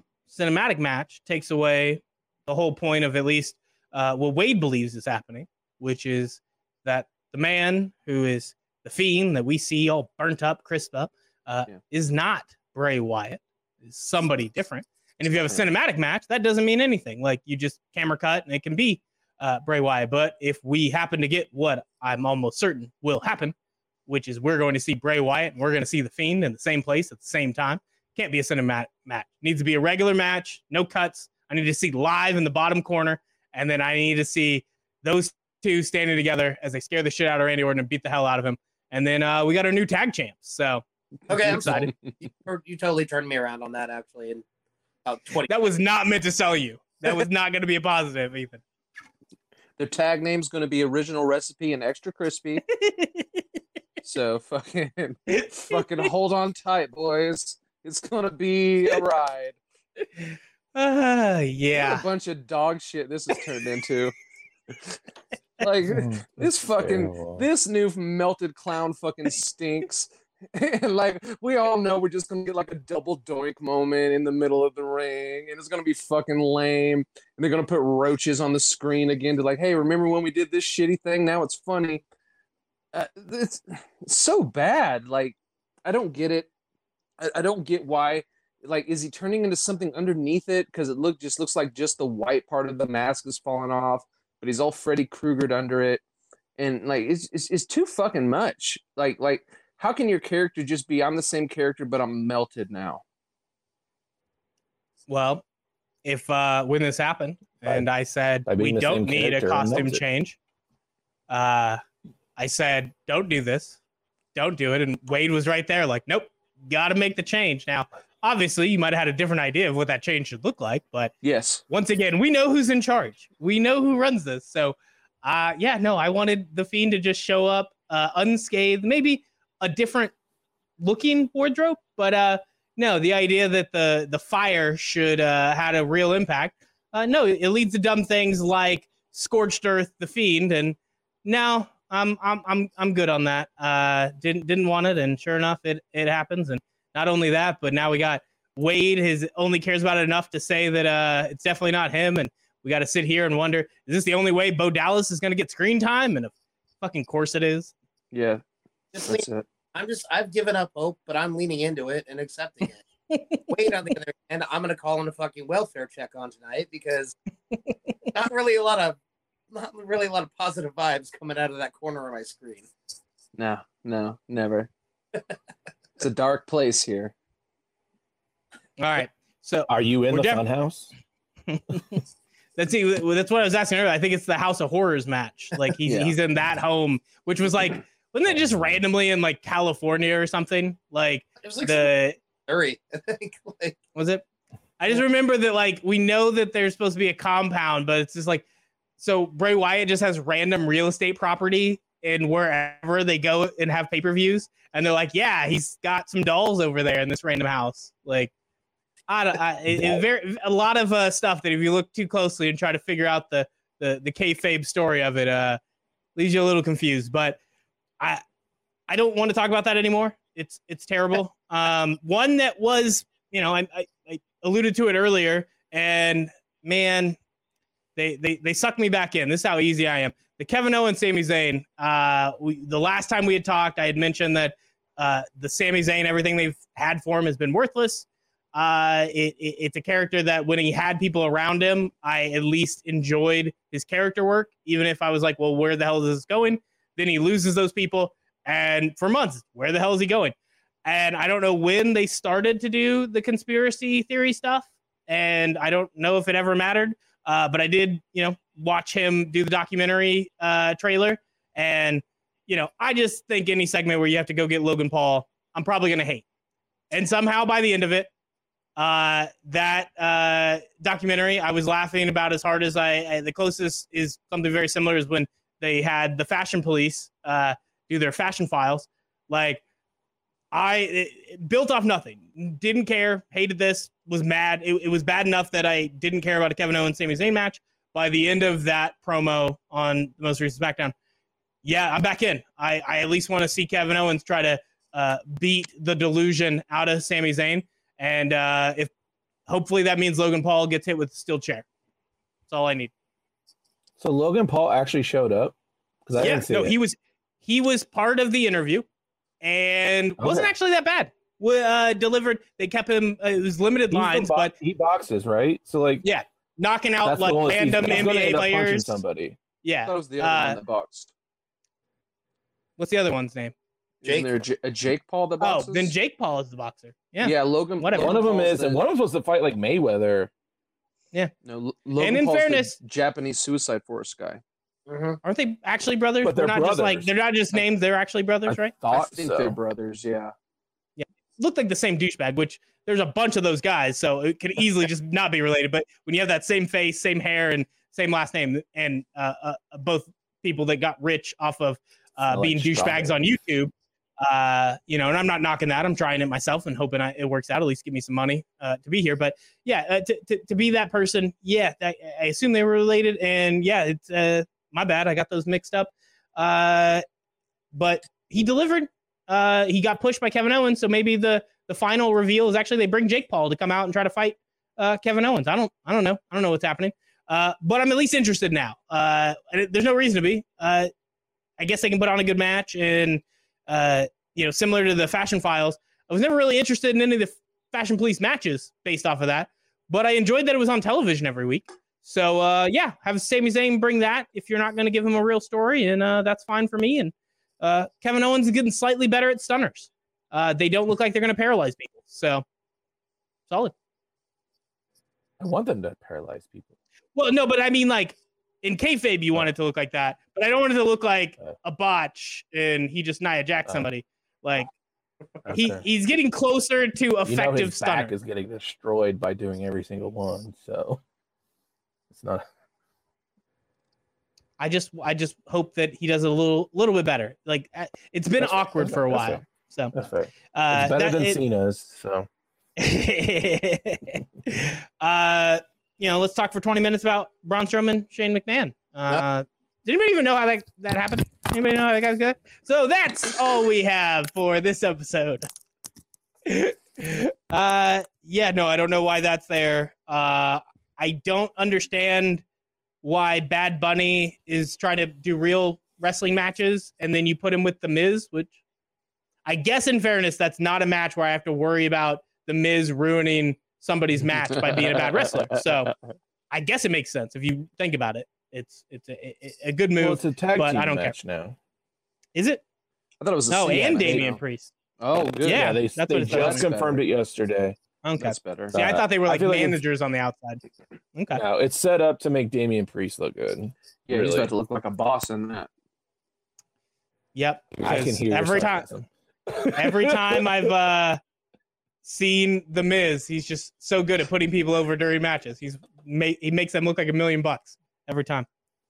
So, yeah, that's don't care about that. We knocked out all the negatives. Is there anything else left? Because we are just going to get out of here. And I know this was bad for a preview, but honestly, was more focused on the recap for AEW Revolution. Wanted to knock that out, and then we can get a little more excited, hopefully, if there's some good stuff that actually happens on WrestleMania. Or we'll be back again.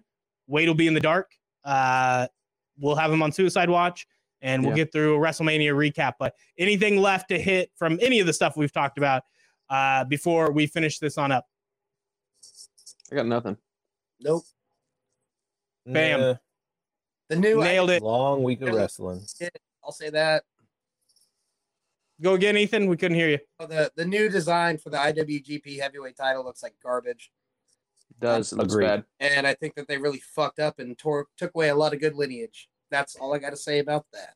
Do you think that there was like some belt like master who was like really good at making belts and then like he died like 10 years ago? Because every new belt is garbage. I don't know what's happened, but it's like somebody had all of the experience creating belts and then like we just lost it. Like it's just gone. Thinking, but Probably. Tragic. Yeah. Crazy I heard stuff. That's a nice sad note to end on. I heard people compare it to Cody Rhodes' tattoo. I was like, you agree? It's pretty fucking good. I was like, why does it look like this like weird upside down triangle thing?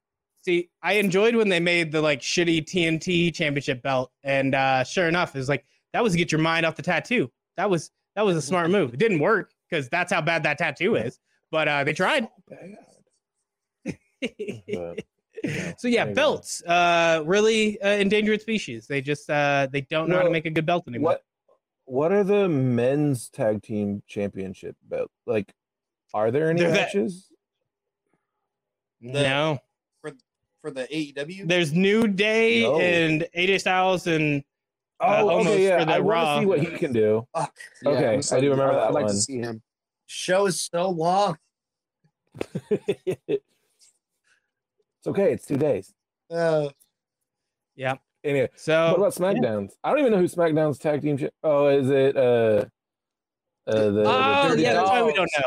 The Dirty God Dogs. damn it! How did we get through this whole thing and not get to talk about that fucking train wreck? Which What is it? I don't know what it is. they're called the Dirty Dogs. It is Dolph Ziggler, Bobby Roode. Bobby Roode has now lost his theme music entirely, so they only come out to Dolph Ziggler's, and they're wearing blue jean jackets with, I guess, Dirty Dog imagery. I didn't take the time to look at the damn shit, but these two guys, like, are you telling me that that's a gimmick Vince came up with? Because I know Vince gimmicks. They suck, but they usually have a very stereotypical dumb thing. This is the type of randomness that's two guys that it's like, well, we don't have anything else for you. You want to create something. Dolph, you've been here long enough. Go for it. I feel like this is straight out of the mind of dumbass Dolph Ziggler, and then Bobby Roode's just not smart enough to say no to anything anymore. Because what the hell is that gimmick? I think you describing it makes me go Dolph's idea, but he's like making fun of it because that's stupidly amazing. You're giving both myself and Dolph Ziggler way too much credit, I think. Probably. I just don't. I think they're Dolph just. Dolph should have left WWE a decade ago. Yeah, and it's good. It's good we get to see the better version. His brother. I'm a fan of his. Yeah, we're not going to have that conversation again on this podcast. I still think can't allow it. They're Rudolph. How are they not Rudolph? Because Dolph. Rudolph. Because that's not any better. Vince, I mean, it's better. At least we get to be like funny. Glad you guys want to do something ridiculous, but yeah, I just don't put them together or fire one of them. Or I think there's a lot of better options. Fire both of them. I think they could do better elsewhere. I'm not. I don't like or I don't dislike either of them. It's just the bullshit of WWE hoarding all this talent to do nothing with other than getting shitty or giving them shitty like things to do. We could enjoy so much of them elsewhere. Yeah, I don't think I'm going to enjoy Dolph Ziggler elsewhere. And then Bobby Roode can't take the music with him. So sorry, Bobby. Yeah. Money. It's so weird to watch them. Like, I didn't realize they were still like active. And I turned on SmackDown and then they're not going against anybody at WrestleMania, at least not on the card officially right now. And they were going up against, I think so. And they're going up against Shorty G and Otis, who are apparently also a tag team. Oh no. Yeah. This is happening, guys. I'm not making this stuff up. Those are the bad guys, if I remember right, or they're the heels. Yeah, basically. They made Otis a heel. Yeah, he's been trained by the most professional heel in the biz, which is Shorty G. So he had to learn from the best, and Otis is now a heel along with Shorty G. I'm glad. Like, I'm told that Friday nights are the best show for between Raw and SmackDown, and I'm glad I don't. No, there's good stuff that happens. So here's the difference: on Raw, there is one good segment. On SmackDown, there's like 4 bad segments. They're really bad, but if you do what I do, which is you don't need to tune in Friday night. Like, you're busy, right? You're doing other stuff. Wake up Saturday morning, throw on Fox Now app, start to watch, and just skip over the shitty segments, which I've been skipping over Dolph Ziggler segments for 4 years now. It saved my life. That's it. That really is all we have. And if I'm wrong about any of this, if we skipped over talking about Cesaro and Seth Rollins for too long, because doesn't matter. Yeah. Braun Strowman, Shane McMahon, doesn't matter. I think we hit most of the things that are on that list. We didn't go into too much detail on Riddle and Sheamus, but we didn't need to. We barely mentioned Nia Jax and Shayna Baszler versus whoever wins the tag team turmoil matches. My camera just keeps dying. But yeah, if I can get my camera back on, that'll be the end of this podcast. And we'll come back. We'll have more to shit on because there's no way we're just going to be happy after 2 nights of WrestleMania. So that's all we have for this episode of the Make It Mark Wrestling Show on the Tell Me More podcast. Later, Marks.